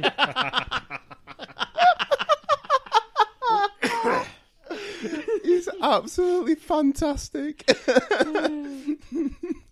The big dick introduced here, who then sort of sounds like a really womanly scream. Yeah. A bit like a Triple H. Yeah! I'm going to have to do it. I'm going to... just bear with me a second. Because when we finish this, I've got an idea for some... Devon always trying to get over the cruiserweight for some reason. No idea why. And he just flips off the crowd because they boo him. Yeah, interesting fact about Big Dick Dudley. Apparently he was once walking through Dudleyville and hit a truck. The truck came off worse. I heard he actually had a tryout with WWE. Big dick, really? Yeah. Oh dear. Yeah, apparently he actually had a tryout, but I can only assume he's that bad because they would have used a guy with his size. He's green as goose shit. So. Of course he is, but a guy who's built like that is, Vince McMahon's fucking, wet dream. Yeah. I've got some quotes here, by the way. Joel Gertner's quotes. So his eye is quintessential. Oh, the first one is, "My name is Joel. I can't help from hurting her, Gertner." Joel, known your daddy in 50 states, Gertner. Oh, God. Wow. And there's me, Joel, the biggest lady killer in Buffalo since O.J. Simpson, Gertner. Jesus. Yeah. Fuck. Jesus Christ, it's bad, isn't it? Yeah. It is I, Joel. I'm California dreaming. I leave the girlies screaming because I'm pussy licking demon like vanilla flavoured semen, Gertner. Jesus Christ. He's possibly the best manager of all time. Just for his promos. Forget the rest of it. The other one, the quintessential stud muffin opts to mean stud muffin. Just like the Rubik's Cube, the more you play with it, the harder it gets. Joel, point the direction you want my erection, Gertner. Joel, I've busted more nuts than a peanut factory, Gertner. Oh, God. Wow. And then there's me. I'm like milk. I do the bodyguard, the quintessential stub muffin, the man whose wit is more like tongue-in-cheek than the lesbian's orgy. Joel, your girlfriend has me on her speed dial because she likes the way I star 69 her, Gertner. Oh, there's a point here. We're about to have, Sandman and that come out. And Bubba Ray's bent over. With Devon to the side and Big Dick behind him. Yeah. Yes. See, Absolutely. But Big Dick looks ready. He does. He does look ready. I've actually put Enter Sandman starts, cut to a shot of the Dudleys looking down the ramp. Big Dick looks like he's making his sex face. that is a bit of a creepy sex face. But then, you notice how freeze framed it. Look how worried Joel Gertner looks. Yeah. Oh, dear me. That's like a face of sheer panic. This is the one I remember. It was the last ever pay-per-view on ECW that they ever did. Oh, really? And it is I, the man for whom, if it's a crime for my cock to be large, and I'm always guilty as charged. Joel, another pay-per-view here in New York City, with a face on my nuts, even that girl would look pretty. Wait, I really shouldn't have said that. It was kind of shitty. I apologise, I'm just trying to be witty. And I hope they're not offended, because that would be truly a pity. Because I was going to fondle those titties and lick that little clitty Gertner. And that was on the same card that Joey Mercury made his ECW pay-per-view debut. Jesus. He's absolute genius. I love the man. I actually love the man. And I'm actually gutted I didn't get to see him when he came to PCW. Yeah, that's probably the one show I'm gutted I didn't get to see, just for what promo he would have cut. Exactly. I wasn't actually bothered about the rest of the card. I just wanted to know what he would say. Do you know what? I think it'd actually be worth the PCW on demand just for that, just to see it. For 1 month. For 1 month. And do you know what? I think that's what we could do one day, is maybe as part of a show idea, a bit of alternative. Do a show. Yeah. I've got a few on DVD. There's a few up there somewhere. Oh, yeah. So. Oh, yeah, I see them. You have to do like a fan poll or something. That sounds good to me. So all I've done about the match so far is put the Dreamers brought ladders. Sandman is so over. And Joey says, for those of you new to ECW, yes, that is a wrestler smoking, drinking, and carrying a Singapore cane. Yeah. Joey talks about how drunk the Sandman is. He's already busted open. He's actually had 4 beers during his entrance. And then you got Spike Dudley who tries to like imitate, and he's just doing it like in character. Yeah. The thing is, though, it looks like he's had it in his eye. Oh, that's kicked in. He's so smacking his head. That really hurt. Yeah. Why do you do this? Coxey's just paused it, and he had a face on him saying, "That's not fucking Bud. That's Carlsberg Special Brew." Or Buckfast. Yeah, maybe not. But yeah, this was insane. This match. It was. Can we call it a match? Yeah, it's actually a really good match. Well, I feel it was. For what it was, I mean, it's your classic ECW clusterfuck. Yes, but it was designed to be a clusterfuck. Exactly. The RVD match felt like it wasn't designed to be a clusterfuck. No, it was meant to be. This is like... You know what you were getting. Yeah. You're supposed to be able to look anywhere in the arena and see something happening. Yeah. Basically, no matter what your vantage point is, you can see someone fucking somebody else up. Yeah. That's kind of what this match is about. Yeah, I mean, the 4 guys at the time weren't known for their technical prowess in the ring. It was more they could put on a good match, regardless of what they got to do. I wouldn't necessarily say it was to put on a good match. It's just that they're fucking psychopaths and they'll just like kill each other. They like to entertain. They'll kill each other, and the each thing other. is to send the crowd home happy. Yeah. Yeah. So, I mean, they're there to make it memorable, aren't they? You know, wow, yeah. do you remember seeing, like, you know, the Sandman twat him in the face with the kendo stick? And I just love here, if you watch this guy here, you know, Sandman's got he stands up, it looks like the guy's there, he's got the sign say, pour beer. And he's just looking there, and you just see the sign just slowly sort of like... It was like a balloon deflating. When Sandman just pours the drink into his own mouth. As you watch here, he's put these guys shaking the sign, and then he just drinks it, and watch the sign just disappear. Watch, he's doing one shot, and you'll go away. Oh, it's still there for now. In the hope he's probably got more beer, but then the sign just slowly gets put away, it's gone. Away. When he realises, it's just flopped and it's gone. So it's like the most deflated fans. I was hoping to get beer. Oh well. But yeah, they're starting to look like it's going to look like it's beginning of a match now. And you got the 3 in the ring that are actually going to contest it for the Dudleys, and then obviously you got Spike, Dudley, Sandman, and Tommy Dreamer. Somewhere. I think he's still on the apron. How the fuck is a Sandman a wrestler?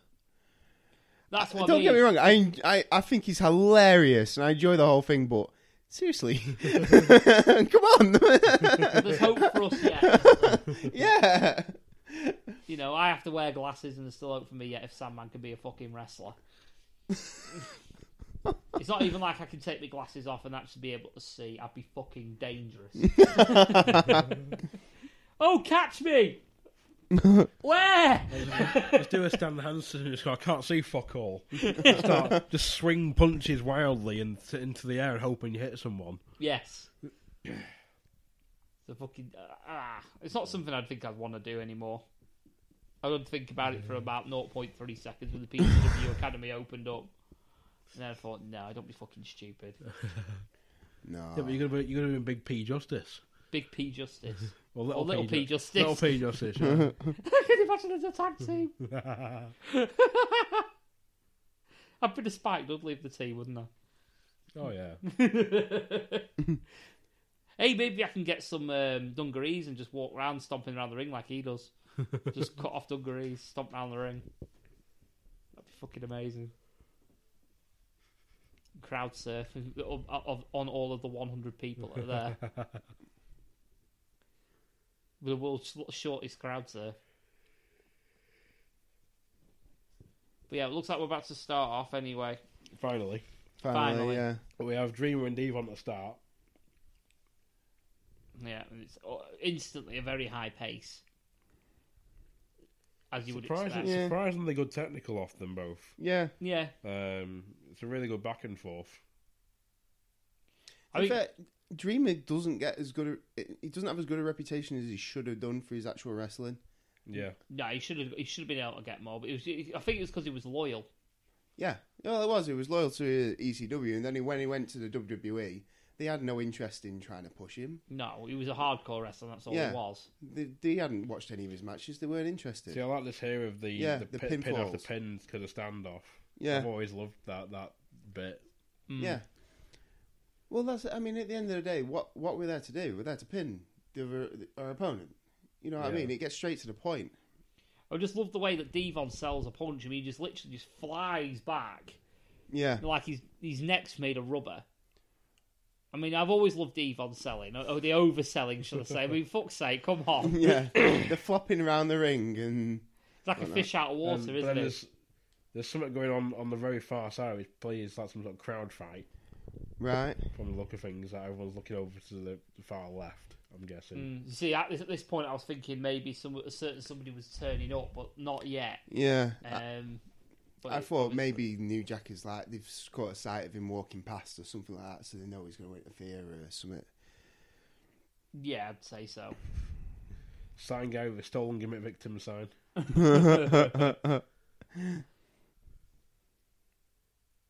So yeah, Spike now on against Bubba tagged in, Spike in.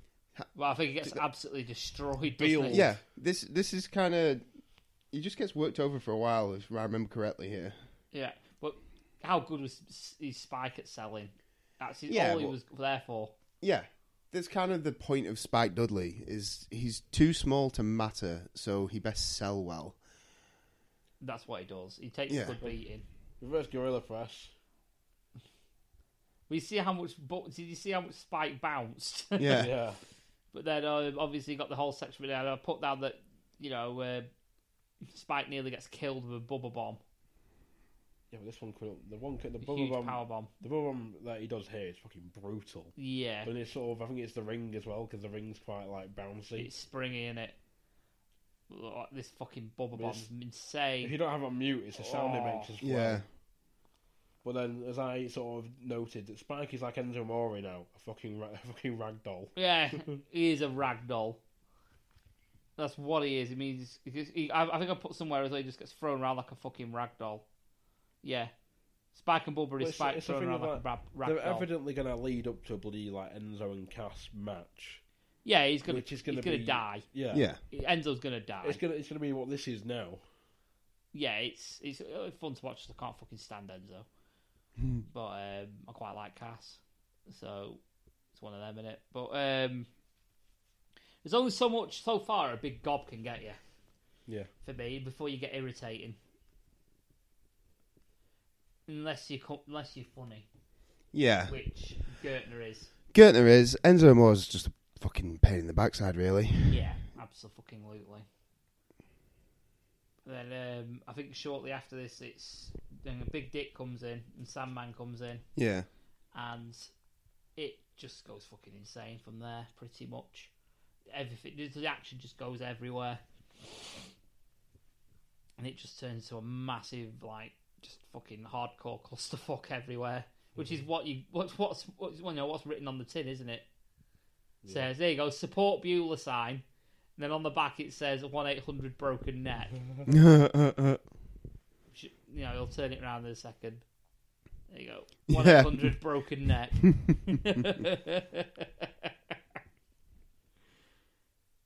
I mean, how easy it is to get a fucking heat. Yeah, just doing that. exactly.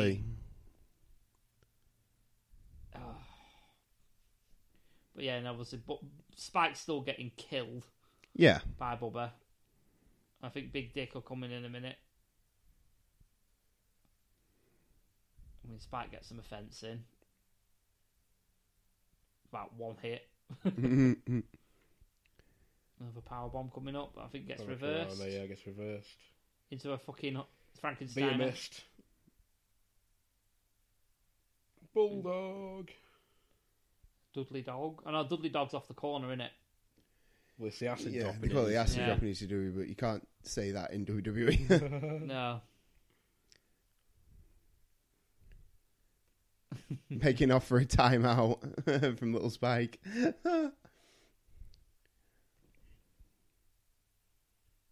You paid to see this sign. Yeah. And here comes Big Dick. And here comes Sandman. And that's when Dreamer chucked a fucking pretty much a full can into the crowd. Just fucking went woof and launched it. The Big Dick is very grunty. Yeah. I think that's the idea of him, though, is it being Big Dick Dudley is meant to be like full of testosterone and just. So, but yeah, if that's all his character is, like, there's no wonder he didn't end up showing up in WWE. Thing is, though, you meant to have Big Dick as like the big guy for his like the Dudley's team. You was meant to have the Sandman as the big guy for the other team. It's like, Yeah. He's big because he's fat. Yeah, because he drinks. He's got a beer belly. He's not muscle. Sandman nearly breaking his own hand, punching him. The Sandman just looks like the guy that's just grabbed out the crowd. Yeah. He actually just genuinely does. He looks old before his time there as well, if you've noticed. And there how the clusterfuck begins. Because there's no way you were going to get a technical masterclass off them two, was there? No. No way. I would be amazed if they did. That'd be funny. It'd be so funny. Here comes. That was pretty cool. That little spot there. Obviously, it didn't look like it had much impact, but But Ray still sold it. this is it. And you got Dreamer on the chairs with Devon. I'm going deeper on the ground. Yes.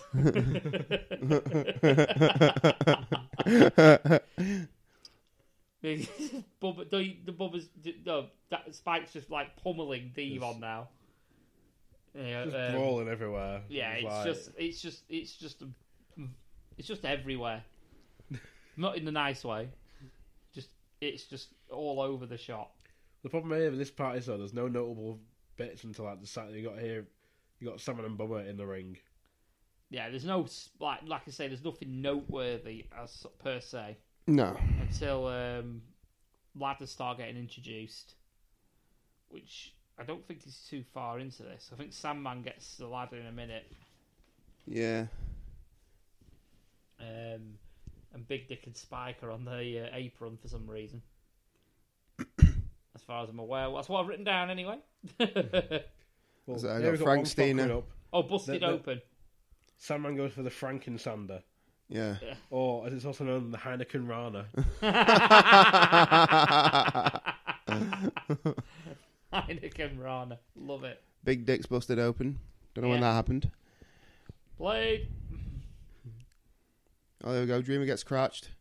Because he always gets crotched. Gets Well- crotched on the leg. He gets Yeah. crotched on the. He gets kneed. He gets kneed. Oh, got Spike busted open. No idea how that happened. That's a blade. Obviously, Yeah. obvious blade. The Spike's gonna commit suicide here. Yeah. Big splash off the ladder. And you thought Jeff Hardy was bad. Yeah. Onto all three Dudley boys. Yeah. Spike was doing it before fucking Jeff Hardy made it popular. Yeah. You know. But yeah, that looked brutal. It did. It looked fucking brutal.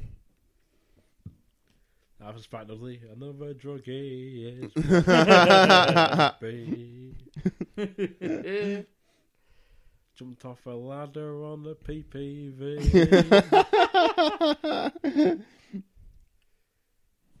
Doesn't sound Sandman. right. Oh yeah, Sandman swanton to the ladder. Yeah. Proper twats the back of his head. Yeah, Look at Devon Devon selling. What the? Devon. So what's your selling? Oh at, my Devon? God. Fish out the He's in water. so much pain, he's running on his knees into the turnbuckle and can't tell where he's going. Yeah. He's fucking. He's still Still selling it. He's like he's hanging himself on the middle rope. He's just brilliant. Oh dear. He's just about getting back to his feet now, slowly. Now look at the difference in selling here. Now we've got Tommy Dreamer underneath. He gets squashed by Bubba underneath this ladder now with a sense on. And what she just You see, he just convulses. To be fair, that looks like a fucking horrible bump for Bubba Yeah. Ray. Takes it right on his fucking hip. Yeah. Well, Dreamer's not selling it anything like Devon No, did. he's not. Well, as I sort of noted, Devon in with Sandman, Sentinel ladder, Bubba returns favour on Dreamer. Yeah. Then we have a low blow, followed by the acid drop. Yeah. Which looks great, by the way, on the ladder. Oh. Or just No, off it the just ladder. misses. Yeah. It's the way Bubba sort of launches himself, though. Yeah. Just because he knows he can, almost like throw his momentum with Spike. Yeah. I've just knocked the mic over, so... Side slam on the ladder. Oh, but yeah, that looks fucking brutal. Yeah. Everybody is bleeding. Gushing blood everywhere. It's just gross. It's just... Yeah. Not overly sure what fuck busted Devon open, but it was I mean, definitely that a ladder, blade. the selling. Yeah, the selling. The selling It was the cuts him open. turnbuckle. Oh, here we go. Multiple Tree of Woes now. Oh, yeah. We're all forming. Is it Sangai or the ref that gets involved in it? The ref gets involved on, I think, he does it on Joel. Yeah. Because Sangai gets figure 4 there in a moment. Oh, of course, yeah. It's Joel Gertner with that his takes a broken bump, leg. doesn't he? Yeah. Yeah. But it's because they set it up earlier on when I think Bubba's giving the ref shit. So it's like, oh yeah, you got a payback now. Yeah, it was a regular thing in ECW. The refs get involved though, wasn't it? Yeah. Fucking Sangai coming with a crutch. But here comes Dreamer now with the Dreamer with his figure technical 4. prowess of a figure 4. Yeah. And just gets twatted in the head by Jeff Jones. He keeps stamping on Dreamer now, and it's Bueller Oh, McGillis yeah. introduced into the match. He gets Power driver!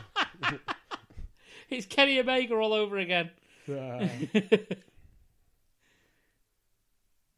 There you go. That's possibly the safest power drive I've ever Yeah. seen, Yeah. which was nice. Now Joel Gertner goes into his Tree of Woe. The ref as The well. ref's fucking helping. Yeah, the ref's helping. It's in fact like Big Dick's been in the corner now for about 3 or 4 minutes and hasn't even bothered to try and get himself out. No. No, we've Yeah, got chairs as chairs. well. Four-way Oh, drop run. kicks. It looks fucking amazing. Even the ref's one looks great. I was going to But say, the ref looks like a proper Devon's stiff sim. selling, which is literally pulling himself up and down like a mental patient.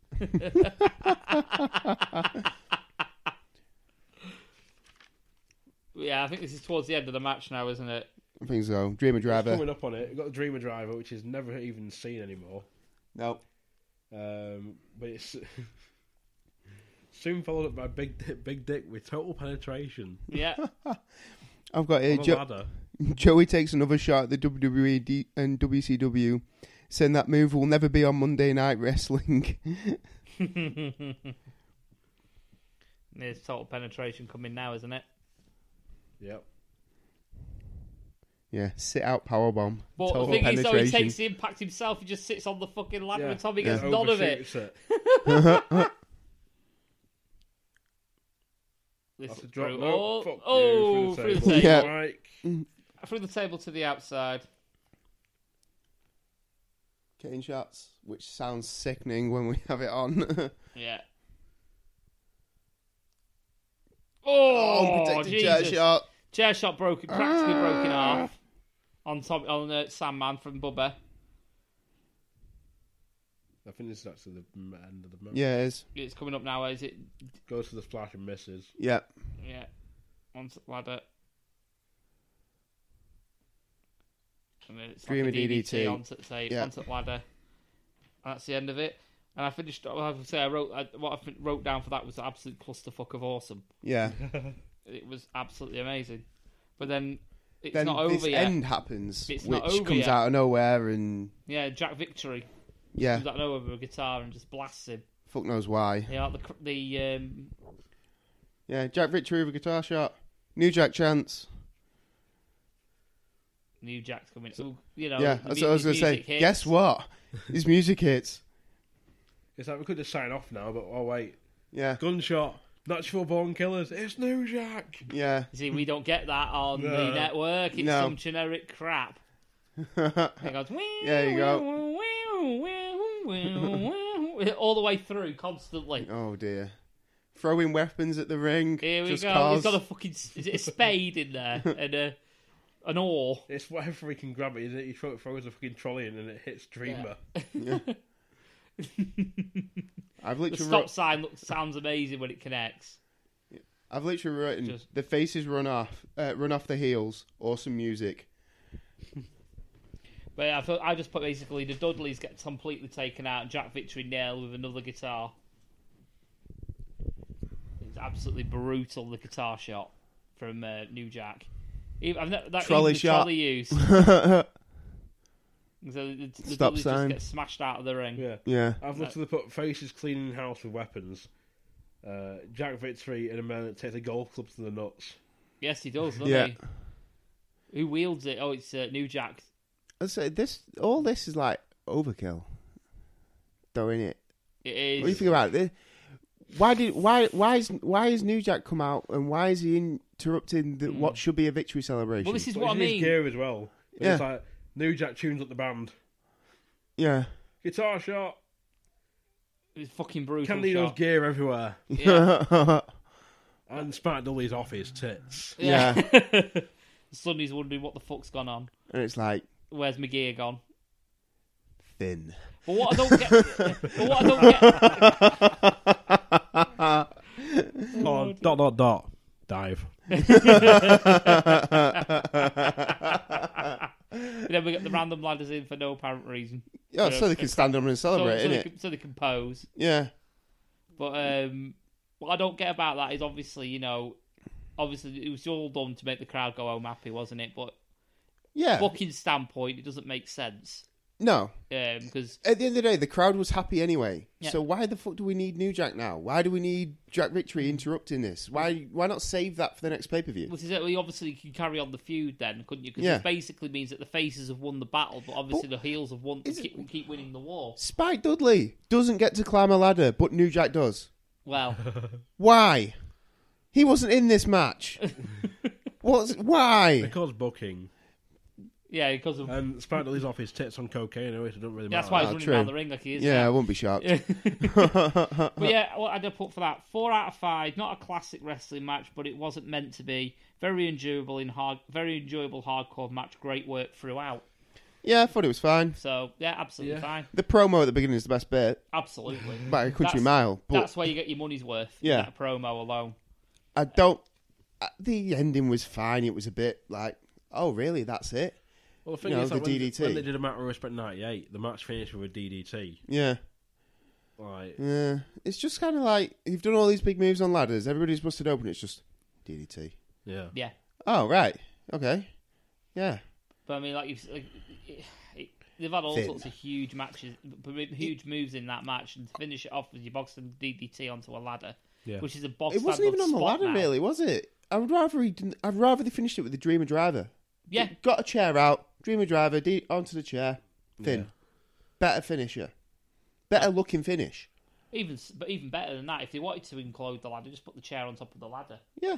and then just do like say the Dreamer Driver. Yeah. You know, and funny enough, because of the chair being there, it gives Bubba a little bit more protection, doesn't it, as well? Yeah. Yeah. Yeah. But that's how you close the show. Yeah. Overall, I've put as a total score out of 5, Yeah. 3.5 out of 5 for the whole show. For the show. For the whole show. I mean, Yeah, I can't give it much better than as that. a great intro to ECW, if you've not seen ECW before, had everything, good wrestling and a great hardcore action, no crap matches per se, and a great historic moment as well, with obviously the ramp spot. Oh, yeah. Well, it gives you you see the majority of the mainstays, I think, with it. You have Just Incredible, you got Jerry Lynn, you got Lance Storm, you got RVD, you got Sabu. Yeah. You got Sandman, Dreamer, Spike, Dudley's. The only people you're missing is someone like Raven and seeing Yeah. Shane Yeah. Douglas in action. Yeah. Who else are you missing? Then you have to for that. You have to go back to like 96, 97, really, Yeah. for that sort of thing. It was a good advert for what ECW is. Is it a perfect pay per view? No. Is Not by it? a long way. Is it a good pay per view to introduce somebody to ECW style of wrestling? Yes. Would I recommend it to people? Yeah, I have done. yeah. And if you're not interested in watching the whole pay per view, watch Mike Awesome Masato Tanaka from this Absolutely. pay per view, and then watch the rematches Absolutely. because that is one of the best hardcore matches ever. Yeah. But then, to be obviously, honest. if you're into your promos, obviously you need to see at least Oh, yeah. the first 10 minutes of the last match on the card. Yeah. The Dudleys. Yeah. You Just know? watch Joel Gertner promos. Yeah. Look them up on YouTube. Yeah. I bet there's a compilation. There is. I've watched it. And you didn't share this fact? I can share it to the group.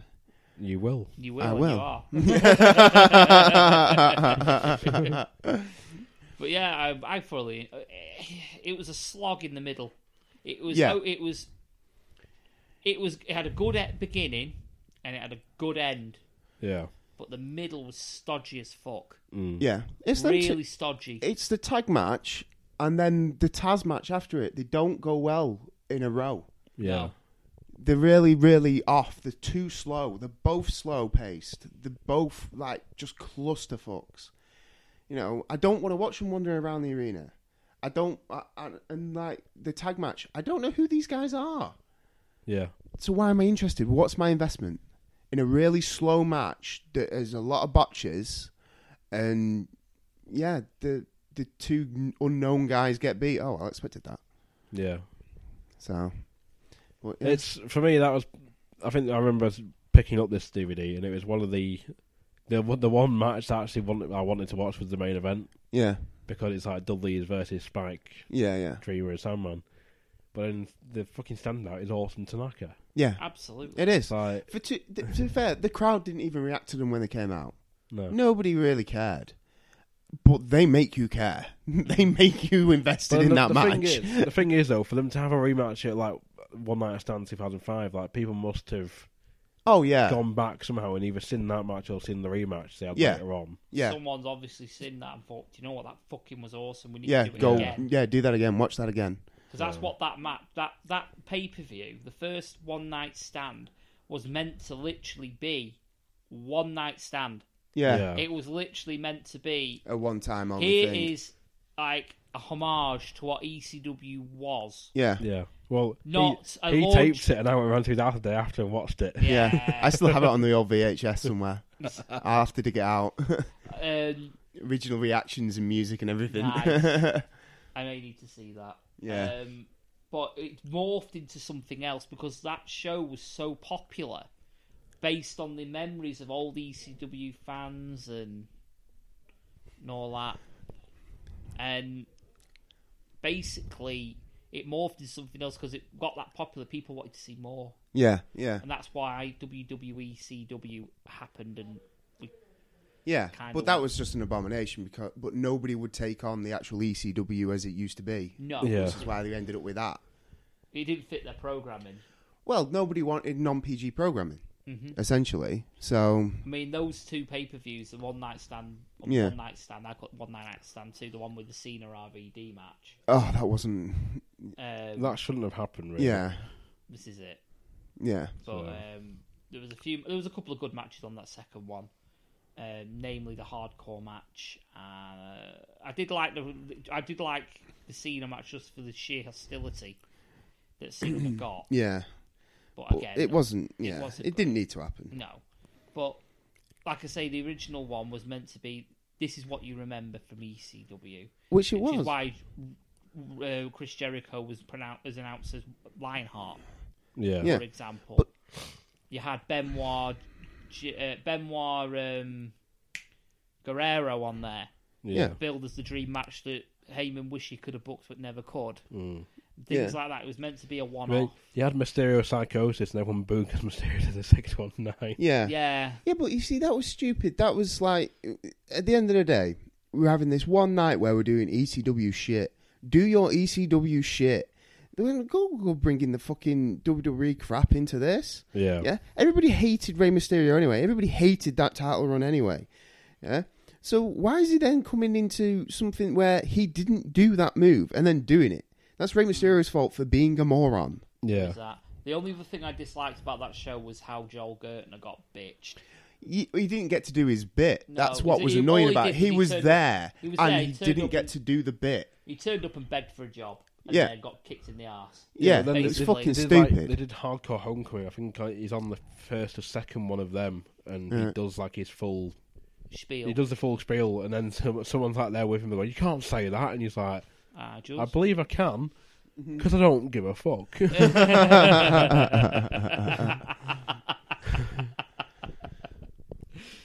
Why not? You know.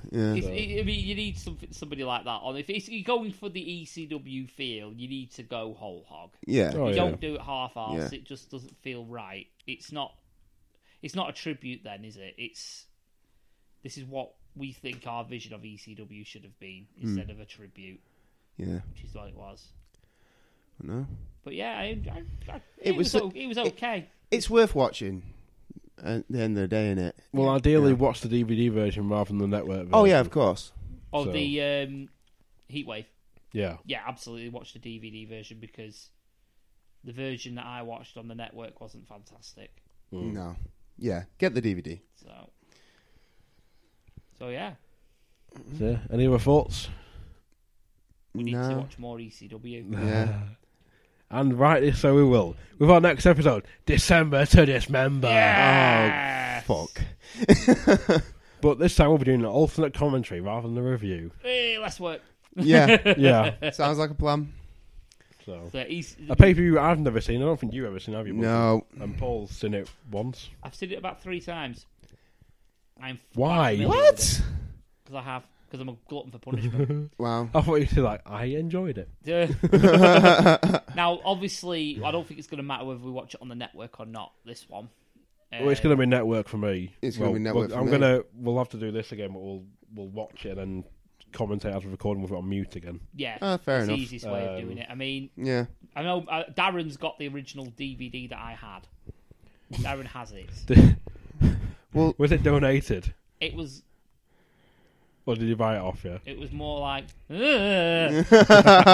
So sort we'll of watch it on the network. forced into his hand. We're not going to know what the music's like anyway if we're watching on mute, It's are we? exactly the So- same anyway. Right. Well, there's It's- not you're not really missing much music-wise, are we, really? It's Well, it's the big slow.